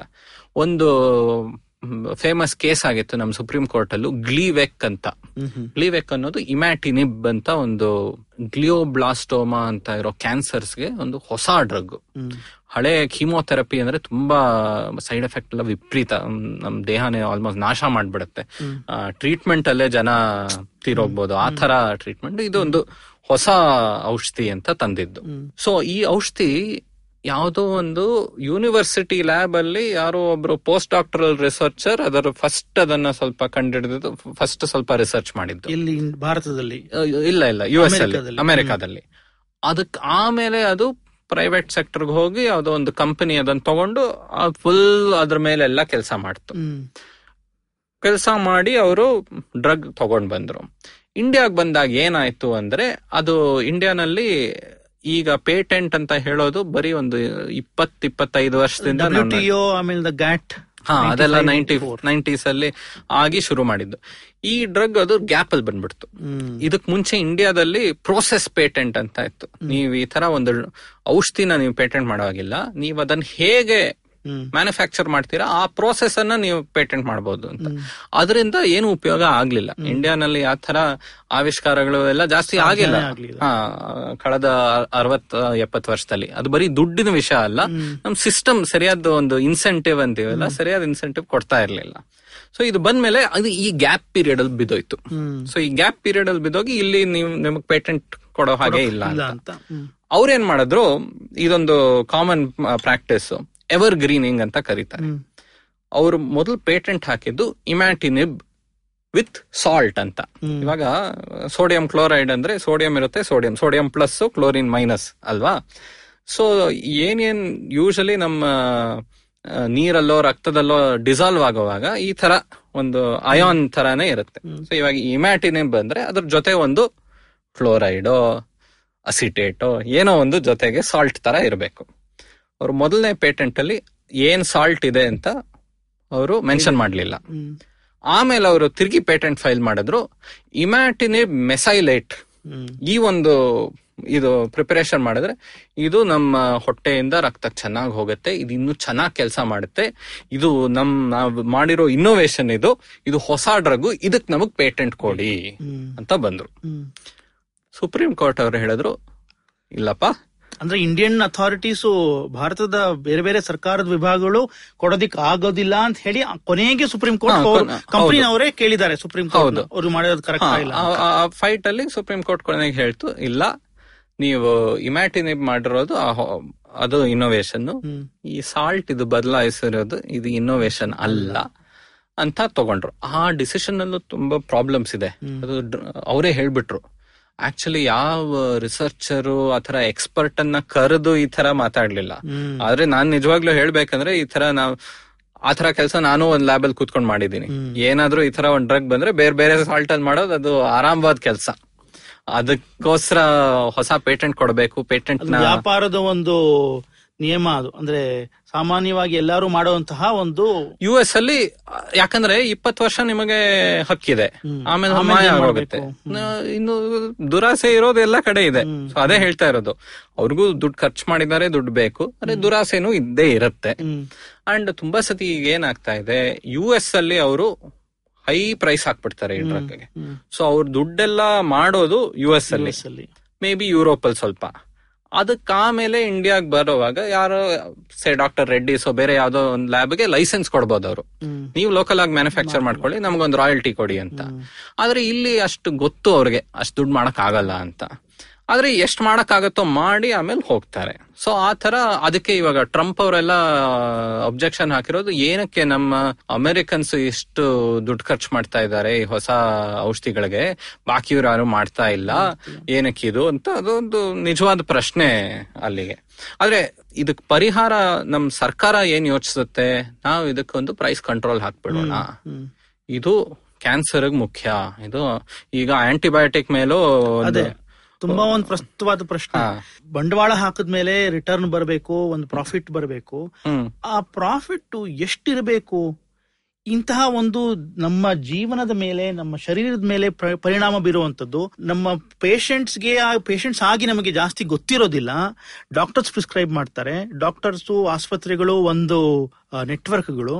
ಸೊ ನಮಗೆ ಜಾಸ್ತಿ ಗೊತ್ತಿಲ್ಲದೆ ಇರೋ ಒಂದು ವಿಷಯದ ಬಗ್ಗೆ ನಾವು ಡಾಕ್ಟರ್ಸ್ ಮೇಲೆ ಡಿಪೆಂಡ್ ಆಗಿರೋದ್ರಿಂದ, ಈ ಔಷಧಿ ಕಂಪನಿಗಳ ಮೇಲೆ ಡಿಪೆಂಡ್ ಆಗಿರೋದ್ರಿಂದ ಅವ್ರು ಎಷ್ಟು ದುಡ್ಡು ಮಾಡ್ತಾ ಇದ್ದಾರೆ ಅನ್ನೋದ್ರ ಬಗ್ಗೆನೂ ಸರ್ಕಾರಗಳು, ಸಮಾಜ ಯೋಚಿಸ್ಬೇಕೇ ಬೇಡವೇ? ಖಂಡಿತ ಯೋಚಿಸ್ಬೇಕು. ಬಟ್ ಸರ್ಕಾರದ ವಿಷಯ ನೋಡಿದ್ರೆ ಫಸ್ಟ್ ಸರ್ಕಾರ ಎಷ್ಟು ಖರ್ಚು ಮಾಡ್ತಾ ಇದೆ ಅಂತ ನಾವು ಪ್ರಶ್ನೆ ಕೇಳಬೇಕು. ಎರಡನೇದು, ಕೊನೆಗೆ ಔಷಧಿ ಬಂದಿದೆ, ಯಾರಾದ್ರೂ ಅದಕ್ಕೆ ದುಡ್ಡು ಕೊಡಬೇಕು, ಯಾರು ದುಡ್ಡು ಕೊಡಬೇಕು ಅನ್ನೋದು ಪ್ರಶ್ನೆ. ಈಗ ನಾವು ಒಂದು ಪ್ರೈಸ್ ಕಂಟ್ರೋಲ್ ಅಂತ ಹಾಕ್ಬಿಟ್ರೆ ಅದರ ಪರಿಣಾಮ ಏನು ಅಂದ್ರೆ, ಓಕೆ ಅದು ಫಿಕ್ಸ್ ಆಗೋಗತ್ತೆ. ಅದಕ್ಕಾಮೇಲೆ ಇನ್ನು ಮುಂಚೆ ಯಾರು ಔಷಧಿ ತಗೊಂಡ್ ಬರ್ತಾರೆ, ಓಕೆ ನಾವು ಒಂದು ಹೊಸ ಡೆಂಗಿ ವ್ಯಾಕ್ಸಿನ್ ತಗೊಂಡ್ ಬಂದಿದ್ದೀವಿ, ಅದ್ರ ಮೇಲೆ ಇಷ್ಟೊಂದು ದುಡ್ಡು ಖರ್ಚು ಮಾಡಿದೀವಿ, ಸರ್ಕಾರ ಇಮಿಡಿಯೇಟ್ಲಿ ನಾವು ಇಷ್ಟೇ ನೀವು ಚಾರ್ಜ್ ಮಾಡ್ಬೇಕು ಅಂತ ಹೇಳ್ಬಿಟ್ರೆ ಅವರು ಅದಕ್ಕೆ ಇಂಟ್ರೆಸ್ಟ್ ಇಲ್ಲದೆ ಇರ್ಬೋದು, ಇಂಡಿಯಾಗ್ ಬರ್ದೇನೆ ಇರ್ಬೋದು. ಸೊ ಇವಾಗ ಆಗ್ಲೇ ಆಗ್ತಾ ಇದೆ, ಕಾರ್ಡಿಯಾಕ್ ಸ್ಟೆಂಟ್ಸ್ ಎಲ್ಲ ಪ್ರೈಸ್ ಕ್ಯಾಪ್ ಹಾಕಿದ್ರು. ನೆಕ್ಸ್ಟ್ ಜನರೇಷನ್ ಆ ಸ್ಟೆಂಟ್ ಅಂದ್ರೆ ನಮ್ಮ ಬ್ಲಡ್ ವೆಸಲ್ ಅಲ್ಲಿ ಹೋಗಿ ಕೂತ್ಕೊಂಡು ಅದು ಎಕ್ಸ್ಪ್ಯಾಂಡ್ ಮಾಡ್ಬೇಕಲ್ವಾ, ನಮಗೆ ಯಾವಾಗ ಸ್ವಲ್ಪ ಕೊಲೆಸ್ಟ್ರಾಲ್ ಬೇರೆ ಜಾಸ್ತಿ ಆಗಿರೋದು. ನೆಕ್ಸ್ಟ್ ಜನರೇಷನ್ ಆ ತರ ಸ್ಟೆಂಟ್ ಅನ್ನೋದು ಅಲ್ಲಿ ಕೂತ್ಕೊಂಡು ಅಲ್ಲಿ ಡ್ರಗ್ಗು ಇರುತ್ತೆ, ಅದು ಸ್ಲೋ ಆಗಿ ರಿಲೀಸ್ ಆಗ್ತಾ ಇರುತ್ತೆ. ಸೊ ಆ ತರ ಬೇರೆ ಬೇರೆ ತರ ಬರ್ಬೋದು. ಇವಾಗ ಇಂಡಿಯಾಲ್ ಬರೋಕ್ ಯಾರಿಗೂ ಇಂಟ್ರೆಸ್ಟೇ ಇಲ್ಲ, ಯಾಕಂದ್ರೆ ಆ ಪ್ರೈಸ್ ಕ್ಯಾಪ್ ಹಳೇದಕ್ಕೆ ಹಾಕ್ಬಿಟ್ಟಿದ್ದಾರೆ. ಸೊ ಆ ತರ ನಾವು ಯೋಚನೆ ಮಾಡ್ಬೇಕು. ಸೊ ಇದಕ್ಕೆ ಇನ್ನೊಂದು ಪರಿಹಾರ ಏನಂದ್ರೆ, ಜನಕ್ಕೆ ಇದು ತುಂಬಾ ದುಡ್ಡು ಜಾಸ್ತಿ ಅಂದ್ರೆ ಸರ್ಕಾರ ಏನಕ್ಕೆ ಇದಕ್ ದುಡ್ಡು ಕೊಡಲ್ಲ, ಬಲ್ಕ್ ಪ್ರೊಕ್ಯೂರ್ಮೆಂಟ್ ಅಂತ. ಇವಾಗ ಒಂದೊಂದು ಕಂಪನಿನೂ ಈ ತರ ಮಾಡ್ಬೇಕಂದ್ರೆ ಒಂದಷ್ಟು ಮಾರ್ಕೆಟಿಂಗ್ ಎಕ್ಸ್ಪೆನ್ಸ್ ಇರುತ್ತೆ. ಡಾಕ್ಟರ್ಸ್ ಹತ್ರ ಹೋಗಿ ನೀವ್ ನೋಡಿರ್ತೀರ, ಡಾಕ್ಟರ್ ಹತ್ರ ಹೋದ್ರೆ ಒಂದೊಂದ್ಸರಿ ಸೇಲ್ಸ್ ಏಜೆಂಟ್ಸ್ ಕೂಡ್ತಿರ್ತಾರೆ. ಸೊ ಏನೇನೋ ಗಿಫ್ಟ್ ಕೊಡೋದಂತೆ ಅದೆಲ್ಲ ಇದೆ, ಅದ್ರ ಕರಪ್ಷನ್ ಬರುತ್ತೆ, ಅದ್ರಲ್ಲೆಲ್ಲ ದುಡ್ಡು ಖರ್ಚಾಗತ್ತೆ. ಅದಕ್ ಬದಲು ಸರ್ಕಾರ ಹೇಳಿದ್ರೆ, ನೋಡಿಪ್ಪ ಡೆಂಗಿ ಪ್ರಾಬ್ಲಮ್ ಇದೆ, ಒಂದು 50 ಲಕ್ಷ ಜನ ಇಂಡಿಯಾದಲ್ಲಿ ಸಫರ್ ಮಾಡ್ತಾ ಇದ್ದಾರೆ, ನಾವು ನಿಮ್ಮ ಹತ್ರ ಡೈರೆಕ್ಟ್ 10 ಲಕ್ಷ ಯೂನಿಟ್ ತಗೋತೀವಿ ಅಂತ ಒಂದು ಪ್ರೈಸ್ ನೆಗೋಸಿಯೇಷನ್ ಮಾಡ್ಬೋದು. ಸೊ ಹಂಗ್ ಮಾಡಿ ಸ್ವಲ್ಪ ಕಾಸ್ಟ್ ಕಡಿಮೆ ಮಾಡಿ ಅದು ಆಮೇಲೆ ಸರ್ಕಾರ ಅವ್ರ ತಲೆ ಮೇಲೆ ತಗೊಂಡು ಅದನ್ನ ಆಮೇಲೆ ಅವ್ರು ಪಾಸ್ ಆನ್ ಮಾಡಬಹುದು. ಪಬ್ಲಿಕ್ ಹೆಲ್ತ್, ಸಾರ್ವಜನಿಕ ಆರೋಗ್ಯದ ಬಗ್ಗೆ ಕಾಳಜಿ ಇರುವಂತಹ ಒಂದು ಪಾಲಿಸಿ ಸೊಲ್ಯೂಷನ್ಸ್ ಇದು ಒಂದು ಇರ್ಬೋದು. ಪ್ರೈಸ್ ಕ್ಯಾಪ್ ಅನ್ನೋದು ತಾತ್ಕಾಲಿಕವಾದದ್ದು, ಪಾಸಿಬಲಿ ನೆಗೆಟಿವ್ ಇಂಪ್ಯಾಕ್ಟ್ ಜಾಸ್ತಿ ಇರಬಹುದು. ಯೂಶಲಿ ಪ್ರೈಸ್ ಕ್ಯಾಪ್ ಆದ್ರೆ ಸಪ್ಲೈ ಕಡಿಮೆ ಆಗೋಗುತ್ತೆ, ಹೊಸ ಸಪ್ಲೈ, ಇನ್ನೋವೇಷನ್, ಆವಿಷ್ಕಾರ ಎಲ್ಲ ನಿಂತೋಗತ್ತೆ. ಸೊ ನೀವೇ ಭಾರತದಲ್ಲಿ ಆವಿಷ್ಕಾರ ನಡೀತಿಲ್ವಲ್ಲ. ಸೊ ಅದೇ, ಸೊ ಇದು ಸದ್ಯಕ್ಕೆ ಏನಂದ್ರೆ ಆವಿಷ್ಕಾರ ಅನ್ನೋದಂತೂ ಇಲ್ಲಿಲ್ಲ, ಹೊರಗ್ ನಡೀತಾ ಇದೆ. ಹೊರಗಾಗ್ಲಿ, ಅವ್ರ ದುಡ್ಡು ಕೊಟ್ಕೊಳ್ಳಿ, ನಾವ್ ಯಾರು ದುಡ್ಡು ಕೊಡಲ್ಲ. ಇಲ್ಲ ನಮ್ ಕಂಪನೀಸ್, ಜೆನೆರಿಕ್ ಕಂಪನೀಸ್ ಅಂತ ನಮ್ ಬೇರೆ ಬೇರೆ ಫಾರ್ಮಸ್ಯೂಟಿಕಲ್ ಇದೆಯಲ್ಲ, ಅವರು 10 ಪೈಸೆ 20 ಪೈಸೆ ಮ್ಯಾನುಫ್ಯಾಕ್ಚರ್ ಮಾಡ್ಬಿಡ್ಬೋದು. ಸೊ ನಮ್ಗೇನ್ ತೊಂದರೆ ಇಲ್ಲ. ಅಂದ್ರೆ ಈ ತರ ಒಂದು ಹೊಸ ಒಂದು ಔಷಧಿಗಳು ಬರೋದಿಕ್ಕೆ ತುಂಬಾನೇ ಬಂಡವಾಳ ಬೇಕಾಗಿದೆ. ಅದು ಯಾರೋ ಹಾಕಿ ಮಾಡ್ತಾ ಇದ್ದಾರೆ, ಬಟ್ ನಾವು ಅದ್ರ ಫಲ ಅನುಭವಿಸ್ತಾ ಇದೀವಿ, ಬಟ್ ಅದ್ರ ಬೆಲೆ ಕೊಡೋದಿಕ್ಕೆ ನಾವು ತಯಾರಿಲ್ಲ ಅನ್ನೋ ತರ ಒಂದು ಬೆಲೆ ಕೊಡೋಕ್ ತಯಾರಿಲ್ಲ, ಅದನ್ನ ಇನ್ವೆಸ್ಟಿಗೇಟ್ ಮಾಡೋಕ್ ನಾವು ತಯಾರಿಲ್ಲ. ಇವಾಗ ಒಂದು ಹೊಸ ಔಷಧಿ ಇಂಡಿಯಾಲ್ ಬರ್ಬೇಕಂದ್ರೆ FDA ಏನೋ ಯುರೋಪ್ ಡ್ರಗ್ ರೆಗ್ಯುಲೇಟರ್ ಅವ್ರು ಪಾಸ್ ಮಾಡಿದ್ರೆ, ಇಲ್ಲಿ ಸುಮ್ನೆ ಒಂದು ಆಲ್ಮೋಸ್ಟ್ ಅಪ್ಲಿಕೇಶನ್ ಫೈಲ್ ಮಾಡಿ ಏನೋ ಒಂದು ಪೇಪರ್ ಹಾಕೋದು, ಸರಿಪಾ ಓಕೆ. ನಮ್ಮ ಜನಾಂಗ, ನಮ್ಮ ಹವಾಮಾನಕ್ಕೆ ಅದು ತಕ್ಕಂತಾಗಿ ಕೆಲಸ ಮಾಡುತ್ತಾ ಅಂತ ನೋಡೋದಿಕ್ಕೂ ನಮ್ಗೆ ಒಂದು ಸಾಮರ್ಥ್ಯ ಜಾಸ್ತಿ ಇಲ್ಲ. ಅಂಡ್ ಈಗ 21ನೇ ಶತಮಾನದಲ್ಲಿ ಬೇರೆ ಬೇರೆ ತರ ಔಷಧಿಗಳು ಬರ್ತಾ ಇರೋದು ಇನ್ನು ತುಂಬಾ ನೆಕ್ಸ್ಟ್ ಲೆವೆಲ್. ನಾವೀಗ ಸಿಂಪಲ್ ಕೆಮಿಕಲ್ ಬಗ್ಗೆ ಮಾತಾಡ್ತಾ ಇದೀವಿ, ಈಗ ಜೀನ್ ಥೆರಪಿ ಅಂತ ಬರ್ಬೋದು, ಆಗ್ಲೇ ಶುರು ಆಗಿದೆ ಎಕ್ಸ್ಪೆರಿಮೆಂಟ್. ಒಂದೇನಂದ್ರೆ ಹಿಂದಿನ ಎಪಿಸೋಡ್ ಅಲ್ಲಿ ಗಣೇಶ್ ಅವ್ರ ಜೊತೆನೂ ಮಾತಾಡಿದೆ ಟ್ರಾನ್ಸ್ಹ್ಯೂಮನಿಸಂ ಬಗ್ಗೆ. ಒಂದು CAR-T ಸೆಲ್ ಥೆರಪಿ ಅಂತ. ಸೊ ಕ್ಯಾನ್ಸರ್ ಇದ್ದಾಗ ನಮ್ಮ ಬ್ಲಡ್ ಅಲ್ಲಿರೋ ವೈಟ್ ಬ್ಲಡ್ ಸೆಲ್ ಅನ್ನ ಅವರು ಹೊರಗೆ ತಗೊಂಡು ಸ್ವಲ್ಪ ಬ್ಲಡ್ ಡೊನೇಷನ್ ತರ ತೆಗೆದು ಆ ವೈಟ್ ಬ್ಲಡ್ ಸೆಲ್ಗೆ ಇವರು ಜೀನ್ ಥೆರಪಿ ಮಾಡೋದು. ಅದಕ್ಕೆ ಬೇರೆ ಏನೋ ಒಂದು ಜೀನ್ ಹಾಕೋದು, ಬೇರೆ ಅದನ್ನ ಬದಲಾಯಿಸಿ ವಾಪಸ್ ಅದನ್ನ ಶರೀರಕ್ಕೆ ಕೊಟ್ರೆ ಆ ವೈಟ್ ಬ್ಲಡ್ ಸೆಲ್ ಈಗ ಡೈರೆಕ್ಟ್ ಆ ಕ್ಯಾನ್ಸರ್ ಅನ್ನೇ ಅಟ್ಯಾಕ್ ಮಾಡಬಹುದು. ಸೊ ನಿಮಗ್ ಬೇರೆ ಏನ್ ಕೆಮಿಕಲ್ ಬೇಡ, ಬೇರೆ ಏನ್ ಡ್ರಗ್ಗು ಬೇಡ. ಸೊ ಈ ತರದ್ದೆಲ್ಲ ಆಗ್ಬೇಕಂದ್ರೆ ನಮ್ಮ ದೇಶದ, ನಮ್ಮ ಪಾಪ್ಯುಲೇಷನ್ ಜೆನೆಟಿಕ್ಸ್ ನಮಗ್ ಗೊತ್ತಿರಬೇಕು, ಇಲ್ಲಿ ಟೆಸ್ಟ್ ಮಾಡಬೇಕು. ಯಾಕಂದ್ರೆ ಇವಾಗ ನೋಡಿ, ಇಂಡಿಯಾದಲ್ಲಿ 95% ಜನ ಹಾಲು ಮೊಸರು ಎಲ್ಲ ತಿನ್ಬೋದು, ಕುಡಿಬಹುದು. ನಮಗೆ ಲ್ಯಾಕ್ಟೋಸ್ ಇಂಟಾಲರೆನ್ಸ್ ಅನ್ನೋದು ಇಲ್ಲ. ನೀವು ಅದೇ ಚೈನಾ ಕಡೆ ಹೋಗಿ 95% ಜನ ಲ್ಯಾಕ್ಟೋಸ್ ಇಂಟಾಲರೆಂಟ್. ಅದಕ್ಕೆ ನಮ್ಮ ದೇಶದಲ್ಲಿ ಹಾಲು ಅದ್ರ ಮುಖ್ಯ ಇನ್ನು ಜಾಸ್ತಿ. ಸೊ ಈ ತರ ಬೇರೆ ಬೇರೆ ವ್ಯತ್ಯಾಸಗಳಿರುತ್ತೆ. ಸೊ ನಾವ್ ಇಲ್ಲಿ ಸಂಶೋಧನೆ ಮಾಡ್ತಾ ಇಲ್ಲ ಅಂದ್ರೆ, ಇಲ್ಲಿ ಬೇರೆ ಬೇರೆ ಟೆಸ್ಟಿಂಗ್ ಮಾಡ್ತಾ ಇಲ್ಲ, ನಮ್ದೇ ಒಂದು ರೆಗ್ಯುಲೇಟರಿ ಸಿಸ್ಟಮ್ ಇಲ್ಲ ಅಂದ್ರೆ ಹೊಸ ಔಷಧಿಗಳು ಇಲ್ಲಿ ಬರೋಕ್ ಸಾಧ್ಯನೇ ಇಲ್ಲ. ಎರಡನೇದು, ಈ ಟ್ರಾಪಿಕಲ್ ಡಿಸೀಸಸ್ ಅನ್ನೋದು ಎಷ್ಟೋ ವರ್ಷದಿಂದ ಜನ ಹೇಳಿದ್ದಾರೆ ಇದು ನೆಗ್ಲೆಕ್ಟೆಡ್ ಡಿಸೀಸಸ್. ಇವಾಗ ಜನ ಇನ್ನು ವಯಸ್ಸಾದವರು US ಅಲ್ಲಿ ಅಮೈಲಾಯ್ಡೋಸಿಸ್ ಅಂತ ಬೇರೆ ಬೇರೆ ತರ, ಇವಾಗ ಪಾರ್ಕಿನ್ಸನ್ಸ್ ಡಿಸೀಸ್ ಅಂತೆ, ಆಲ್ಝೈಮರ್ಸ್ ಅಂತೆ, ಅದೆಲ್ಲ ರೋಗಗಳು ಜಾಸ್ತಿ ಆಗ್ತಾ ಇದೆ. ಯಾಕಂದ್ರೆ ಇವ್ರು ಈ ತರ ಒಂದು ಡೆಂಗಿ ಇದೆಲ್ಲ ಅವರು ಸಾಲ್ವ್ ಮಾಡಿದ್ದಾರೆ. ಸೊ ಅವ್ರು ಅದಕ್ಕೋಸ್ಕರ ಖರ್ಚು ಮಾಡ್ತಾರೆ. ಅಂಡ್ ನಮ್ದು ಒಂದು ಅದೃಷ್ಟ ಏನು ಅಂದ್ರೆ ಕ್ಲೈಮೇಟ್ ಚೇಂಜ್ ಇಂದ ಅವ್ರಿಗೂ ಈ ತರ ಝೀಕಾ ವೈರಸ್ ಅನ್ನೋದು ಡೆಂಗಿ ಜೊತೆ ಅದು ಫ್ಲಾರಿಡಾ ಅಲ್ಲಿಗೆಲ್ಲ ಹರಡಿದೆ. ಸೊ ಅವರು ಸಂಶೋಧನೆ ಶುರು ಮಾಡಿದ್ದಾರೆ. ಬಟ್ ನಾವು ಸುಮ್ನೆ ಅವ್ರಿಗೆ ಕಾಯ್ಕೊಂಡು ಸರಿ ಅವ್ರೇನ ಪರಿಹಾರ ತರ್ತಾರೆ, ನಾವ್ ಇಲ್ಲೂ ಒಂದು ಹಾಕೋಬಹುದು ಅಂತ ಯೋಚನೆ ಮಾಡ್ತಾ ಇದ್ರೆ ನಾವು ಮುಂದೆ ಬರೋಕ್ ತುಂಬಾನೇ ಕಷ್ಟ. ಇಲ್ಲಿ ಇನ್ವೆಸ್ಟ್ಮೆಂಟ್ ಮಾಡ್ಬೇಕಂದ್ರೆ ಸರ್ಕಾರ ಎಷ್ಟು ಖರ್ಚು ಮಾಡ್ತಾ ಇದೆ, ಪ್ರೈವೇಟ್ ಸೆಕ್ಟರ್ ಎಷ್ಟು ಖರ್ಚು ಮಾಡ್ತಾ ಇದೆ. ಒಂದು ಹೇಳ್ಬೇಕಂದ್ರೆ ಕಳೆದ 10-15 ವರ್ಷದಲ್ಲಿ ಇಂಡಿಯಾಲಿರೋ 1-2 ಬಯೋಟೆಕ್ ಕಂಪನೀಸ್ ಈ ತರ ಲೀಡ್ ಕಾಂಪೌಂಡ್ ಅನ್ನ ಸ್ವಲ್ಪ ಕ್ರಿಯೇಟ್ ಮಾಡಿದ್ದಾರೆ. ಅದು ಕ್ರಿಯೇಟ್ ಮಾಡಿ ಅದು ಮಾರ್ಕೆಟ್ ಹೇಗಿದೆ ಅಂದ್ರೆ, ಅದು ಫಾರಿನ್ ದೊಡ್ಡ ಫಾರ್ಮಸ್ಯೂಟಿಕಲ್ ಕಂಪನಿಗೆ ಅದನ್ನ ಮಾರಿದ್ದಾರೆ. ಅವ್ರು ಅದನ್ನ ಮಾರ್ಕೆಟ್ ತಗೊಂಡ್ ಬರ್ಲಿ ಅಂತ. ಸೊ ಇವಾಗ ಇಂಡಿಯಾನಲ್ಲಿ ಬೇರೆ ಬೇರೆಯವ್ರು ಮಾಡ್ತಾ ಇರೋದು ಈ ತರ ಫಂಡಮೆಂಟಲ್ ಡ್ರಗ್ ಡೆವಲಪ್ಮೆಂಟ್, ಅದ್ರ ಮೇಲೆ ಖರ್ಚು ಮಾಡೋದು ಯಾರಿಗೂ ಅಷ್ಟು ಇಷ್ಟ ಇಲ್ಲ. ದುಡ್ಡು ಜಾಸ್ತಿ ಬೇಕು, ಸರ್ಕಾರ ಆಮೇಲೆ ಏನ್ ಮಾಡತ್ತೋ ಯಾರಿಗೂ ಹೇಳಕ್ಕಾಗಲ್ಲ. ಸೊ ಆ ಒಂದು ವಾತಾವರಣ ಇದೆಯಲ್ಲ, ಈ ಹೊಸ ಔಷಧಿಗಳು ತರೋದು, ಅದನ್ನೇ ನಾವು ಬದಲಾಯಿಸಬೇಕು. ಈ ಗಂಭೀರವಾದ ಒಂದು ಸ್ಥಿತಿ ಜ್ಞಾಪಿಸ್ಕೊಂಡ್ರೆ ಸ್ವಲ್ಪ ಗಾಬರಿನೇ ಆಗುತ್ತೆ ಪವನ್. ತುಂಬಾ ಧನ್ಯವಾದ ಇದ್ರ ಬಗ್ಗೆ ವಿಶದವಾಗಿ ಮಾತಾಡೋದಕ್ಕೆ. ಹಲವು ಮಜಲುಗಳು ನಾವು ಆಮೇಲೆ ಕೆಲವು ಕಂತುಗಳಲ್ಲಿ ಇನ್ನೂ ವಿಸ್ತಾರವಾಗಿ ಹೋಗ್ಬೋದೇನೋ ಅಂತ ಒಂದು. ಅಂಡ್ ಕೇಳಗರಿಗೆ ನಾನ್ ಕ್ಷಮಿಸಿ ಅಂತ ಕೇಳ್ತೀನಿ. ಎಷ್ಟು ಮಟ್ಟಿಗೆ ಆಗುತ್ತೋ ನಾನು ಇಂಗ್ಲಿಷ್ ಕನ್ನಡ ಉಪಯೋಗಿಸಿ ಇದ್ರ ಬಗ್ಗೆ ಮಾತಾಡಿದೆ. ಹೋಪ್ಫುಲಿ ಉಪಯೋಗ ಆಗಿದೆ. ವಿಷಯವೇ ಆಗಿದೆ, ಟರ್ಮಿನಾಲಜಿನೂ ಇನ್ನ ನಮ್ಮಲ್ಲಿ ಬೆಳಿಬೇಕಾದೆ. ತುಂಬಾ ಧನ್ಯವಾದ ಪವನ್. ಧನ್ಯವಾದ.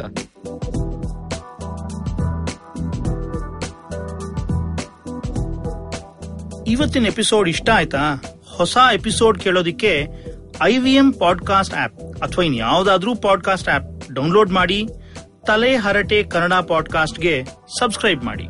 ನಾವು ಫೇಸ್ಬುಕ್, ಟ್ವಿಟರ್, ಇನ್ಸ್ಟಾಗ್ರಾಮ್ ಎಲ್ಲಾ ಕಡೆ ಇದ್ದೀವಿ. ಫಾಲೋ ಮಾಡಿ @ಹರಟೆ ಪಾಡ್ HARATEPOD. ಇನ್ನೂ ಏನಾದ್ರೂ ಹಂಚ್ಕೋಬೇಕಾಗಿದ್ರೆ ಇಮೇಲ್ ಕಳಿಸಿ haratePod@gmail.com. ನಮ್ಮ ಈ ಕನ್ನಡದ ಹೊಸ ಪಾಡ್ಕಾಸ್ಟ್ ಬಗ್ಗೆ ಎಲ್ಲರಿಗೂ ತಿಳಿಸಿ. ಅಣ್ಣ ತಮ್ಮ, ಅಕ್ಕ ತಂಗಿ, ಅಂಕಲ್ ಆಂಟಿ, ಮನೆಯಲ್ಲಿರೋ ಟಾಮಿ, ಊರಲ್ಲಿರೋ ಫ್ರೆಂಡ್ಸು ಎಲ್ಲರಿಗೂ ಹೇಳಿ. ಮುಂದಿನ ವಾರ ಮತ್ತೆ ಭೇಟಿಯಾಗೋಣ. ಧನ್ಯವಾದ.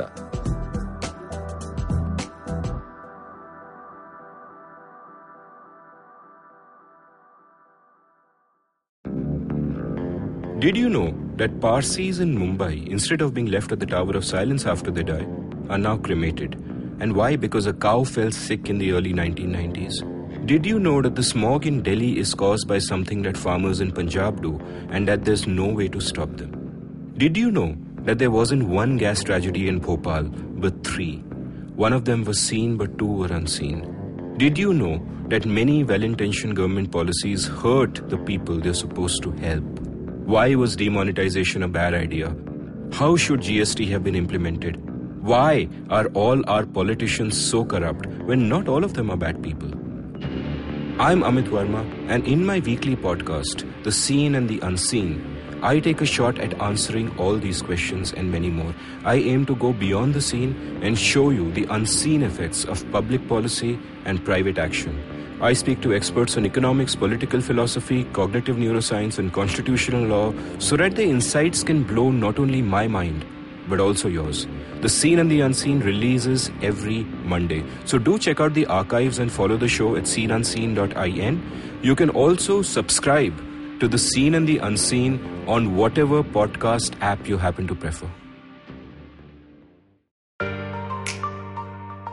Family businesses get a bad rap.